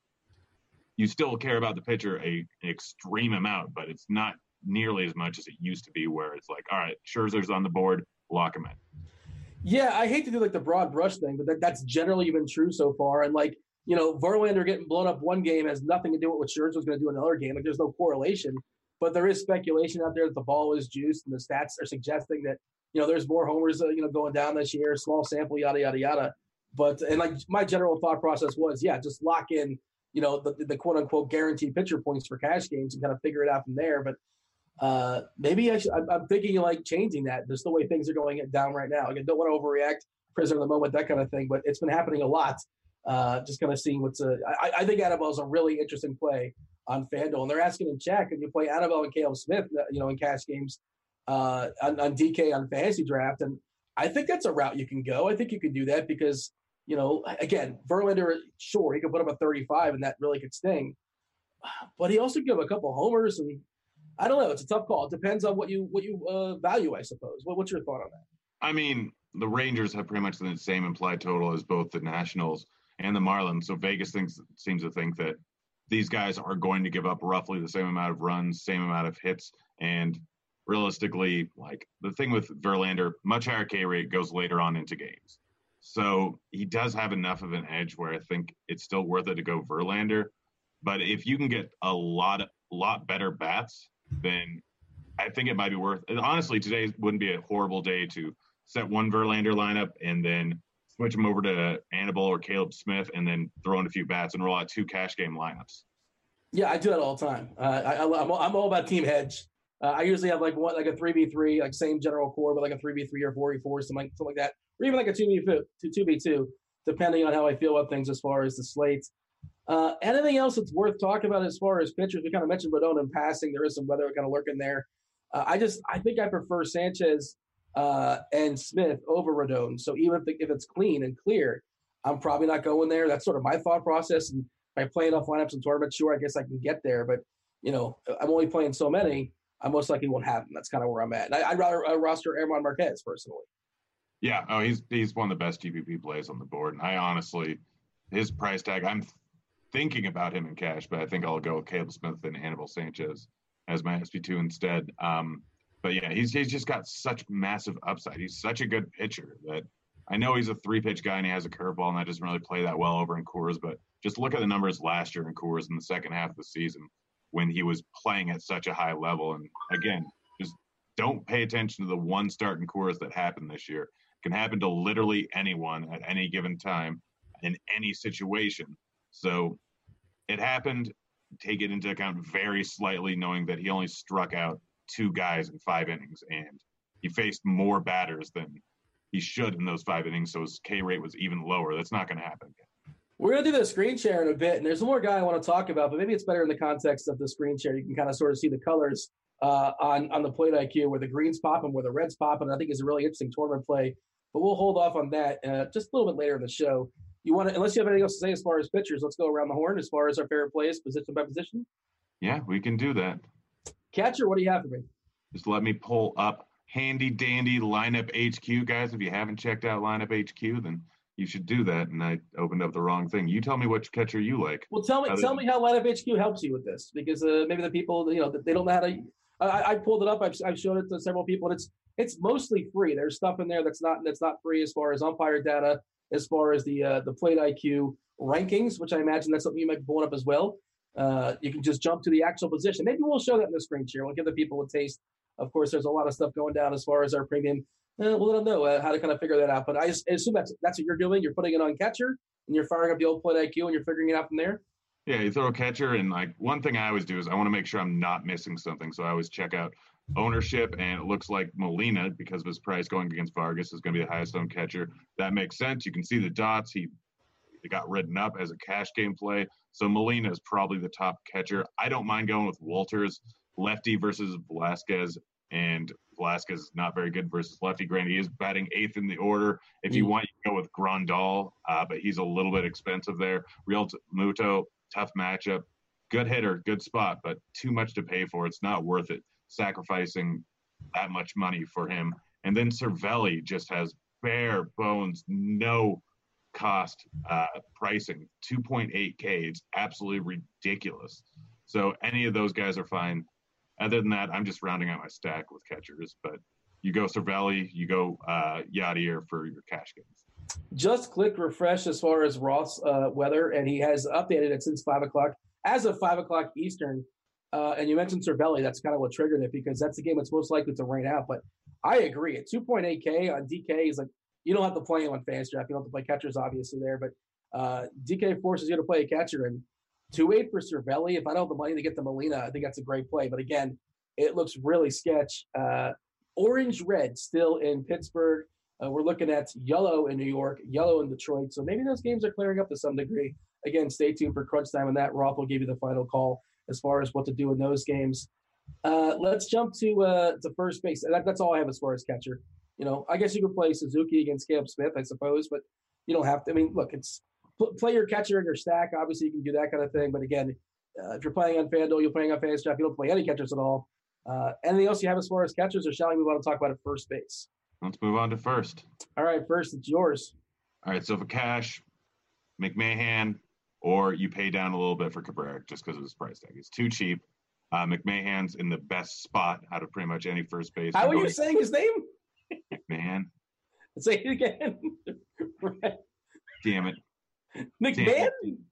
What are you saying? Who's McMahon? McMahon? What's McMahon? Friend from high school. Is that like a nickname you had for somebody named McMahon? No, that was John. The last name is McMahon. So I get confused. I'm sorry, Dean. I have friends. He is the clear option for cash if you're not going all the way down to Cabrera, which is what you pretty much have to do in order to fit in Verlander. For tournaments, I'm a huge fan of Vogelbach or Bruce. Both of them are very good hitters. They're going against Pena, who struggles drastically versus lefties. So they're the clear top GPP plays outside of maybe Reese being the best hitter of all time in a tough matchup, but in a very good ballpark. Marquez could end up giving up a few bombs, or the bullpen can end up giving up a few bombs, and Hoskins is the most likely scenario there. And yes, I could go for a McMuffin. The chat is now giving every single Nick name possible. I'm sorry, did you mention Goldie or no? Goldie's obviously on the board, but I for tournament, I don't think I'm using him for cash, and for tournaments, I'd rather go with Vogelbach at 1/5 the ownership. Yeah, is Vogelbach in the lineup? We don't have it just yet, not confirmed, but I presume he'll be in there. Yeah, he's pretty much got to be. Like, maybe he isn't, but dude mashes and he's got the platoon split. I don't like the prices Someone here. finally said McLovin. I was waiting for that. Yeah, that was where the sharp money was on McLovin for sure. But speaking of sharp money, sharp side, we're supposed to get like the sharp side lock of the day. You want mine? Here's that you can wager the first 5 innings. Give me the Dodgers the first 5 innings over Milwaukee. Chacin is so vulnerable to lefties. You don't have to worry about Josh Hader just yet, who still has only pitched like 13 pitches in the last 6 days or so. So he's definitely lurking. And Bellinger, Max Muncy, all these lefties against Chacin. Chacin's absolutely dreadful against left-handers, fine against righties. His splits are pretty dramatic, but we're looking at Peterson, Seager, Bellinger, Muncy, Verdugo. There's a lot of lefties on that Dodgers side. I think the Dodgers get out to an early lead as far as this game. How about that one? Did you ever wager that when you see that in the sportsbook? Because I never really look at that too often, but I don't know. I like the Dodgers in the first 5 innings. Yeah, I've never wagered in a sportsbook. I'm a real basic person that just goes with money lines and over-unders in baseball. Just real simple stuff. All right, fair enough. And did you have a lock of the day today, or you think it's going to come up organically throughout the show, or what do you have? The Rays. The Rays? Yeah, I think that Erod gets a little bit blown up. All right. By the way, I think we're finally going to see Chirinos, right? Like by process of elimination. No, don't say his name. Don't say his name. I had like 80% of him yesterday. Luckily, I didn't go with him in cash because I'm not an insane person. But sure. Yeah. Gosh. As soon as like beats started warming up, I'm going out. I don't care. I'm done watching baseball the rest of the night. Yeah, I mean, typically it's not worth the risk, but on yesterday's slate, it was only 5 games. There was like so few pitching options. You had the roster 2 dudes. And if you the tricky part with me as far as Chirinos is like, they raise these guys' prices too high that even if they get in the game, it's still like not like an auto like good play. I don't know. But I get why you played them. Like, over on FanDuel, it's not really worth it, but DK fantasy draft, you're more likely to get the win if they come to the game because the first 2 innings are basically a shutout every single time there with Stanek. And after that, like he's in for the 5th and probably 6th and maybe 7th inning. By the way, thank you, Chat. It's Yarbrough we're thinking of. You played Yarbrough, not Chirinos. I get those guys confused too. Whoever I did, every Tampa Bay pitcher, long relief man, is dead to me. Yarbrough, Chirinos, and Beeks, they're all dead to you? Yeah. Keystone position, second base. You know who's second base eligible in DK is also that McMahon. You can play him at first, or you can play him at second. I think it's McLovin. It's pronounced McLovin.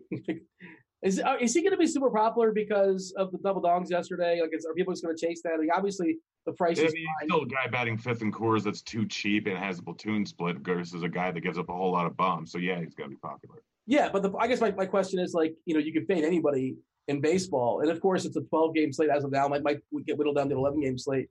But, like, if you could project him for, like, 30, 40% owned, I don't know what he is in the ownership projections as of right now. And it's a tough day to do ownership projections with always, rain games up in the air. Would you consider fading him or being under, I guess, I suppose? Yeah, I'm fine with it. I mean, I'll include him on a stack, but honestly, going with Garrett instead in my stack just to kind of go off the chalk a little bit, to take a guy batting eighth. Like, going with a lot of the bottom of the order bats, I know they're not nearly as good, but people know that. Like, it's like Houston. When you stack Houston, almost everyone goes Altuve, Springer, Bregman, Correa. That's just the stack they go with. For Colorado, with the current lineup that's out, it's going to be Dahl, it's going to be Blackman, it's going to be Arenado, it's going to be Story, it's going to be McLovin. All of them are going to be pretty much 80% of the stacks are going to have most of those guys, if not all. I mean, Houston's just such a complimentary stack, too, because they have those tricky positions covered with elite second baseman and elite shortstop. But you don't get – what other team has that? Not many. There's the Royals. It was a rhetorical question, Grant. I didn't really want an answer. But you're right. It's a good call. That's a good answer. Yeah, honestly, I'm surprised I got that one. Like, I thought I would struggle with that one. Yeah, Whit Merrifield, Adalberto Mondesi. But then, like, who else are you going to play? Yeah. Really, Hamilton? Oh, they're rolling the three speedsters at the top today with Merrifield, Hamilton, and Mondesi for what it's worth against Sabathia. Savvy CC Sabathia. All right. We're talking about the guy that struck out 13 batters against the White Sox? Sabathia? Yeah. This year? No, last year. Oh, he's not. I mean, he's a savvy vet at this point. He's not going to overpower anybody. He just gets the White Sox. Well, just because like the White Sox, as we mentioned before, what did we say? They're terrible, dumpster fire. What was the adjective we used? 5 of the hitters are a dumpster fire. That's enough. That's more than half, I believe. Second base, where are you looking? Cano's too cheap, right? Cano's probably a little bit too cheap there at 3.6. I'd rather try and pay up for Altuve, though. Like, at least with cash. Like, Altuve is just in a beautiful spot, going against Smiley, tune split, dude mashes, great park. Like, everything kind of goes towards Altuve. Like, you have 3 different price tiers, though. It's McLovin, if you're not using him at first base, Altuve, and Cano. You go with one of those guys. For tournaments, it's a little bit sketchier there. I don't know who I really want to go with. Moustakas is probably in the mold there. Outside of him, like, you can go with Witt if that game's going to look clean. Kingery, they raised his price enough where people might be off him going up against Marquez. Honestly, I'm just rounding out my stack. Second base is like there's 3 very distinct good plays here, and then nothing. This is wild. I just pulled up the lineup HQ and the plate IQ premium scores, and of course it has Cano and Altuve 1-2. It's got nerd power. Eric Sogard third, which is just. I mean, they're presuming. I assume that he's going to lead off against Aaron Brooks. He's not going to strike out, but he's not a particularly good hitter either. But he is super cheap. Too, yeah, he is cheap for what it's worth. But I agree. I want to get. Altuve versus a lefty is just money in the bank for years now. And in Texas, probably assuming they play fairly well, he's going to be grab his 5 ABs. Just feels like a really, really strong play. Let's jump to third. Hot corner. What do you have for me? Arenado, obviously, great spend-up spot. Bregman, a better play just because of price. Like, clearly one of the guys that if you have the choice between throwing Altuve into your lineup or Bregman in cash, you go with Bregman. It's that simple. Like, you can throw him in there at third base and just move on. Outside of him, if you want to do the lefty, you can go with Carpenter. Machado, not terrible as a one-off. Turner, I know Chacin does way better versus righties than lefties, but Turner's still a good hitter in a good ballpark that's going to go moderately under-owned. Chapman, another guy with some power that's going to go very under-owned. I like the Tampa Bay stack today. So Diaz is a guy that I'm looking at quite a bit over in tournaments. he's got the platoon split. Rodriguez can struggle at time, and I'm not even sure how deep he's going to go into the game. He's not very good against teams that are actually a bit patient and can work the count. Like, that's where he struggles, and this Tampa Bay team is well prepared pretty much every single game, and they could easily crush him. So Diaz, a guy that my friend Dean talks about quite a bit, is very much in play. Now, who's this character Dean you speak of? I believe he's a mean person, is what they say. That's only because it fits the rhyme scheme, let's be honest. I mean, Chop calls me Handsome Grant. That's not even remotely rhyming. He's never called you that in air before. I've never heard that. Many the DMs. Many times. It was very flattering and very disturbing. I've never heard him do that before. I would say, we talked about the Cardinals today. Vargas, he's really, really bad versus righties. You can get him. Lefties can get him too. I'm okay with Carpenter as well. I'll just skip over Carpenter against Vargas. I have no issue there. I thought it was interesting you said, like, in your cash games, you play, if you can only pick one amongst Bregman and Altuve, you take Bregman. For me, it's a 2v2 question. Like, it's a question of, okay, if I'm not going to have Altuve, who's the second baseman I'm going to have? And it's probably Cano because he's fairly cheap. So it's probably Cano and Bregman. Who are you going to pay down with at third? Well, I'm thinking it's Bregman and Cano versus Altuve and Carpenter. I got to see how the math works out. I didn't really do the math in my head. Altuve is more expensive than Bregman. Yeah, that's a reasonable point. I suppose that's true. I just want to play both, though. So how do I make that work? I know we live in the world of a salary cap, but still. Don't play Verlander. Yeah. Go with Sanchez and go with Caleb Smith. Yeah, it's a tough call for sure. It's an interesting – there's a lot of good decision points so far in this slate. Shortstop, what do you have for me? We're behind on time, Grant. We got to catch up. Story, Correa, Seager. And that's it. If you want to spend down, you can go with Peraza. Yeah. Oh, he's banging the 9-hole. No, never mind. Don't do that. You can go with Crawford if you want to spend down, assuming the weather in that game's all right. Or you can go with Simmons. Batting third is too cheap. Well, Peraza should get a score at bats because he's on the road for what it's worth. I mean, you don't like the 9-hole. I mean, you don't like the 9-hole. He's not that great. And you have, I think you go with Simmons at just 400 more. I mean, that price tag is real interesting, but yeah, I don't know. We should mention Janus. We haven't picked on Janus at all the whole game. And again, there's some weather concerns there, but assuming it's all clear, he gives up a lot of fly balls. He gives a lot of homers, 1.51 homers per 9 if you include 2017 and 2019. And of course, that's sometimes being protected by the ballpark in Kansas City. Yankee Stadium will not protect you nearly as much. So Torres, I think, is in play. And of course, Judge. And we didn't talk about Voit, but certainly Voit is another guy. I know that Yankee lineup is looking it's not as much of a dumpster fire as the White Sox, but it's bad right now. It's just laundry right there. Those aren't real Yankees, half those guys out there. Nonetheless, let's jump to the outfield before we do our little screen share, before we talk about our stacks, give our favorite homers, and then turn over to the chat because we only have 17 minutes here. What's going? Where'd all the time go, Grant? Stop wasting time. Well, all right. Well, you want to reminisce? Trout is going against a lefty. He's Mike Trout. Bellinger has been crushing the ball lately. Just seems has a rough platoon split.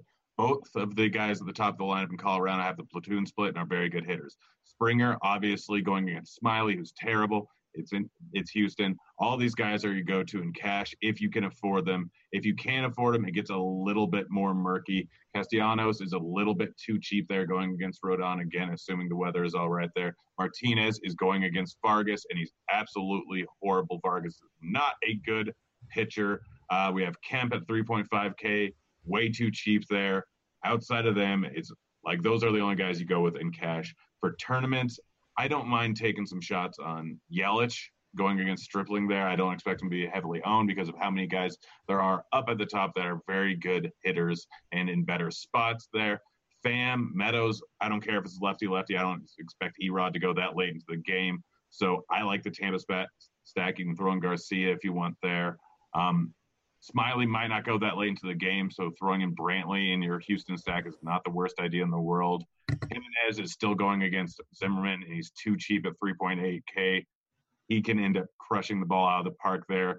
Like I said, my interest in Zimmerman is strictly because of how bad 5 of the bats are in Chicago, and Jimenez is not that bad.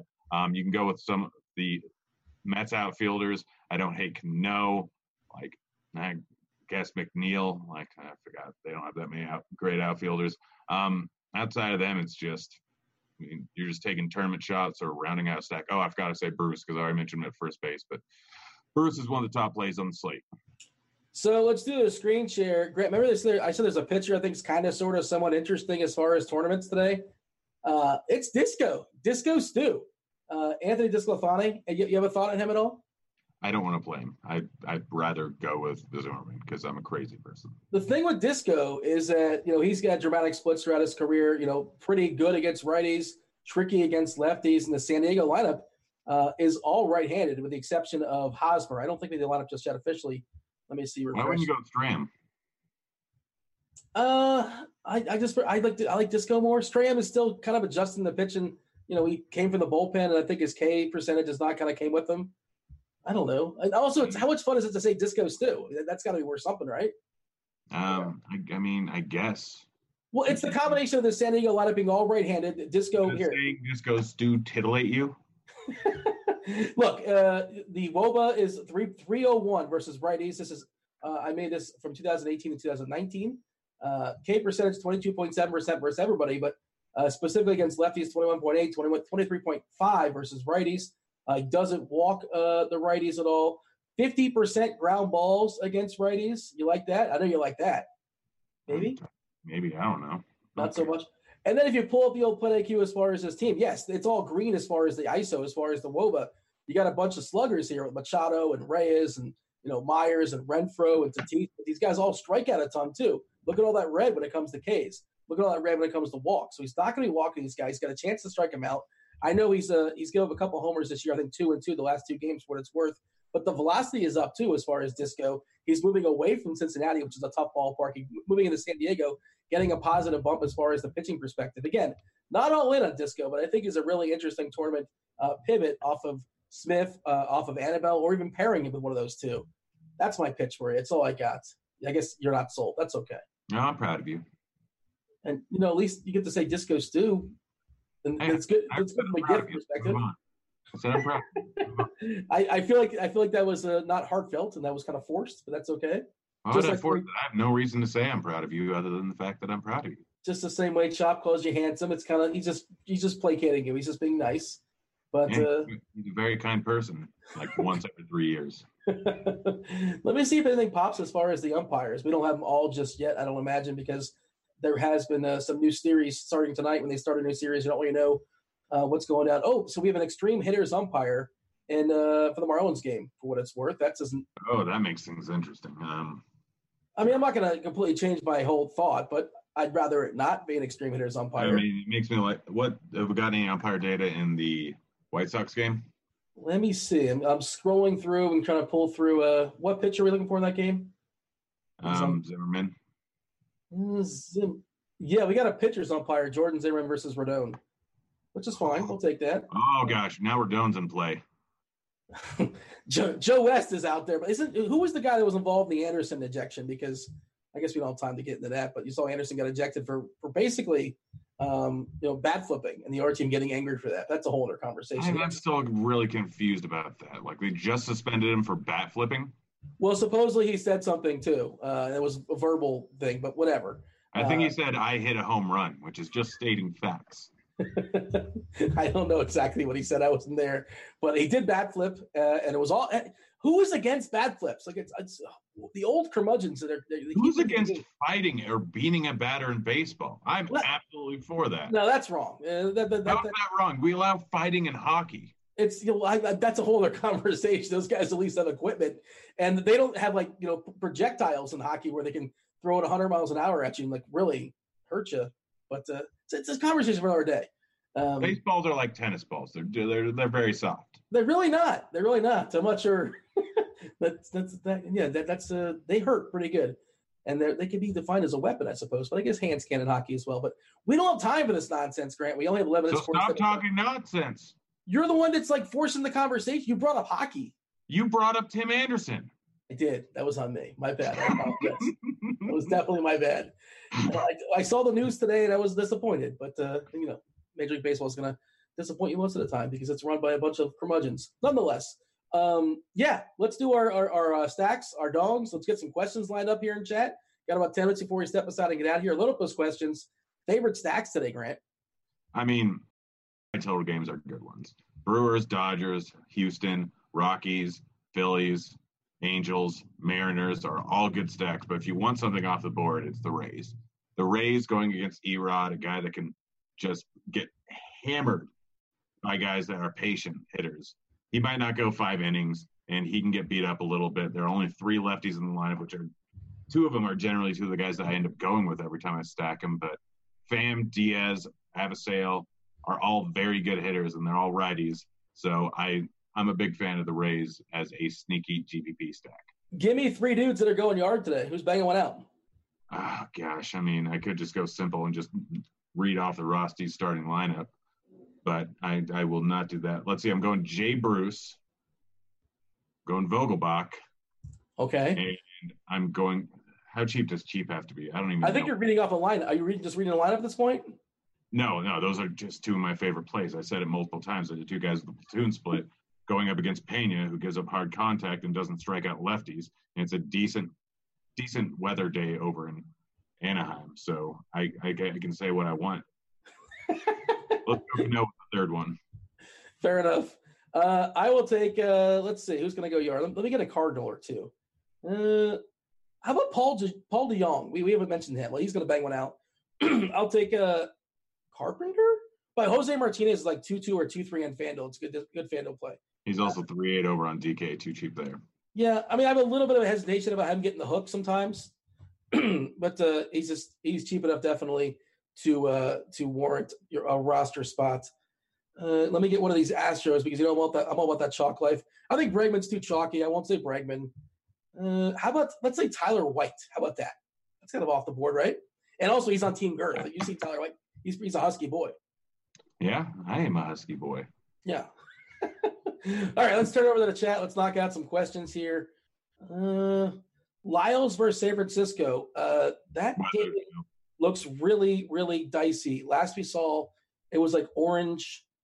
Yeah, it does not seem like it's going to play. That's why I didn't talk about it. I wouldn't even play him considering that he's 7'9". You can get Caleb Smith. You can get Anibal Sanchez instead. Yeah, I mean, it's a good ballpark. It's a terrible team, and Lyles has been better than you think Jordan Lyles is, for what it's worth. So I thought he was interesting. But I don't think that game plays. Again, stay tuned for Crunch Time. Roth will give you the final call on that. We might even see that game being called before 7 o'clock. Seager versus Correa. Who do you prefer? Correa. DeYoung and Bregman versus Correa and Goldschmidt. Those are like my favorite players tonight. That's your call. You got a 2v2. DeYoung and Bregman. Say it again. Second one. We didn't talk about Bryce Harper. I don't think we did. Maybe in passing. What do you think of Bryce? Phillies are in play, but Marquez is a good pitcher. I'm erring more on the Marquez side. I'll probably have as of right now, I have some Philly stacks and I have some Marquez. Any yonder for you? Alonso, yeah, I think he's in play. The pitcher's kind of scares me, and the weather scares me, but his price is good enough where I think we can go with him. Let's see. QQ Marathon. What is that? What does that mean? It just says marathon? What is that? Is that a person? It's a gas station? I don't understand. Devin's trying to explain to me in my ear, and I still don't know what he's talking about. Grant, what does marathon mean? Any idea? I have no idea. I think it's a questions marathon is what Devin said. Dean, can you change a diaper? No. Fair enough. What were the odds on that? Like, did you really think? It's a fairly simple thing that you can just figure out pretty easily. Well, I mean, is there instructions on the box? You put the naked baby in the diaper, and then you close the diaper. You can probably YouTube this, right? Is this something that's on YouTube? I think that might be illegal. Well, no, you could shoot it in certain angles. Oh, yeah, you could. Yeah, I guess they probably have. Or you could use like a fake baby, right? Oh, yeah, that's true. Yeah. Yeah, I'm sure there's plenty of articles about it or how-tos. I may or may not have to pull over on the side of the road and watch a YouTube video on how to put air in your tire on a road trip. That may or may not have happened. How have you made it this far in life without dying? That's a question that my friends ask me often.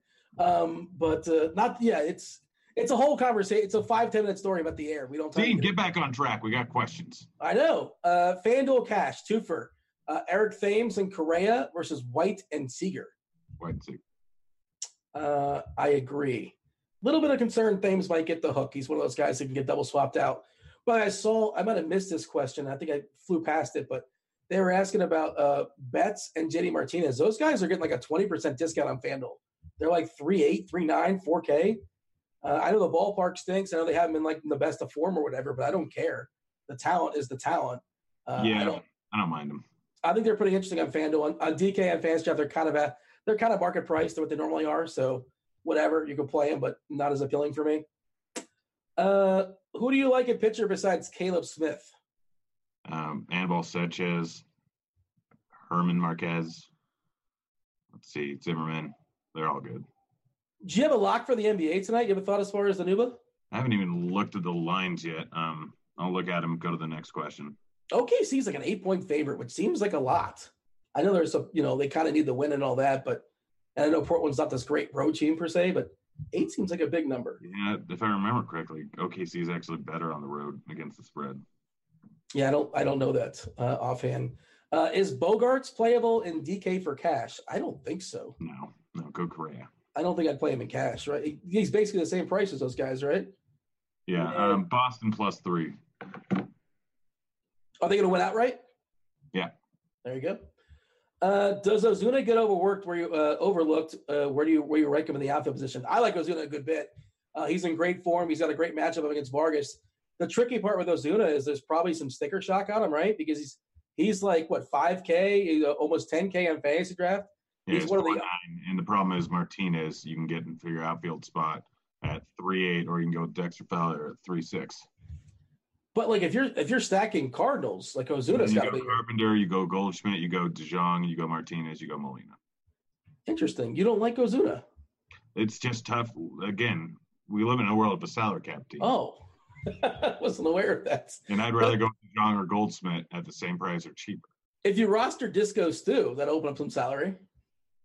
I mean, if you roster Zimmerman, it'll open up some salary. Yeah. Do we think that game's going to go? It looks like it's Jello, right? Is that what we saw last time? Yeah. No, I'm waiting on Roth to figure things out. I think it was yellow-orange. So in tournaments, Zimmerman might be all right. Let's see. Pulling it up. Yellow. There's some light rain possible, but it doesn't look all that wet. My only real concern is the old rain-wind-wind combination. But if the rain part of that is minimal, the other two should be manageable.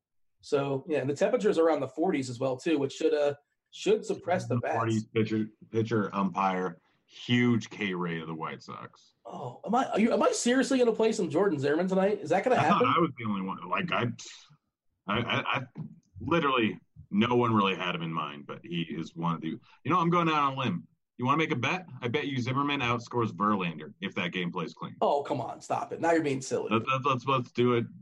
A shotgun Red Bull bet. Oh man! Who can be worse than Mangone as far as shotgunning the Red Bulls? If you guys saw a previous show, I can't lock in that. I don't like the shotgun. I like to just enjoy my drink. Can I just drink it at like a medium pace? I mean, how about you have to take a shot of maple syrup? No, maple syrup.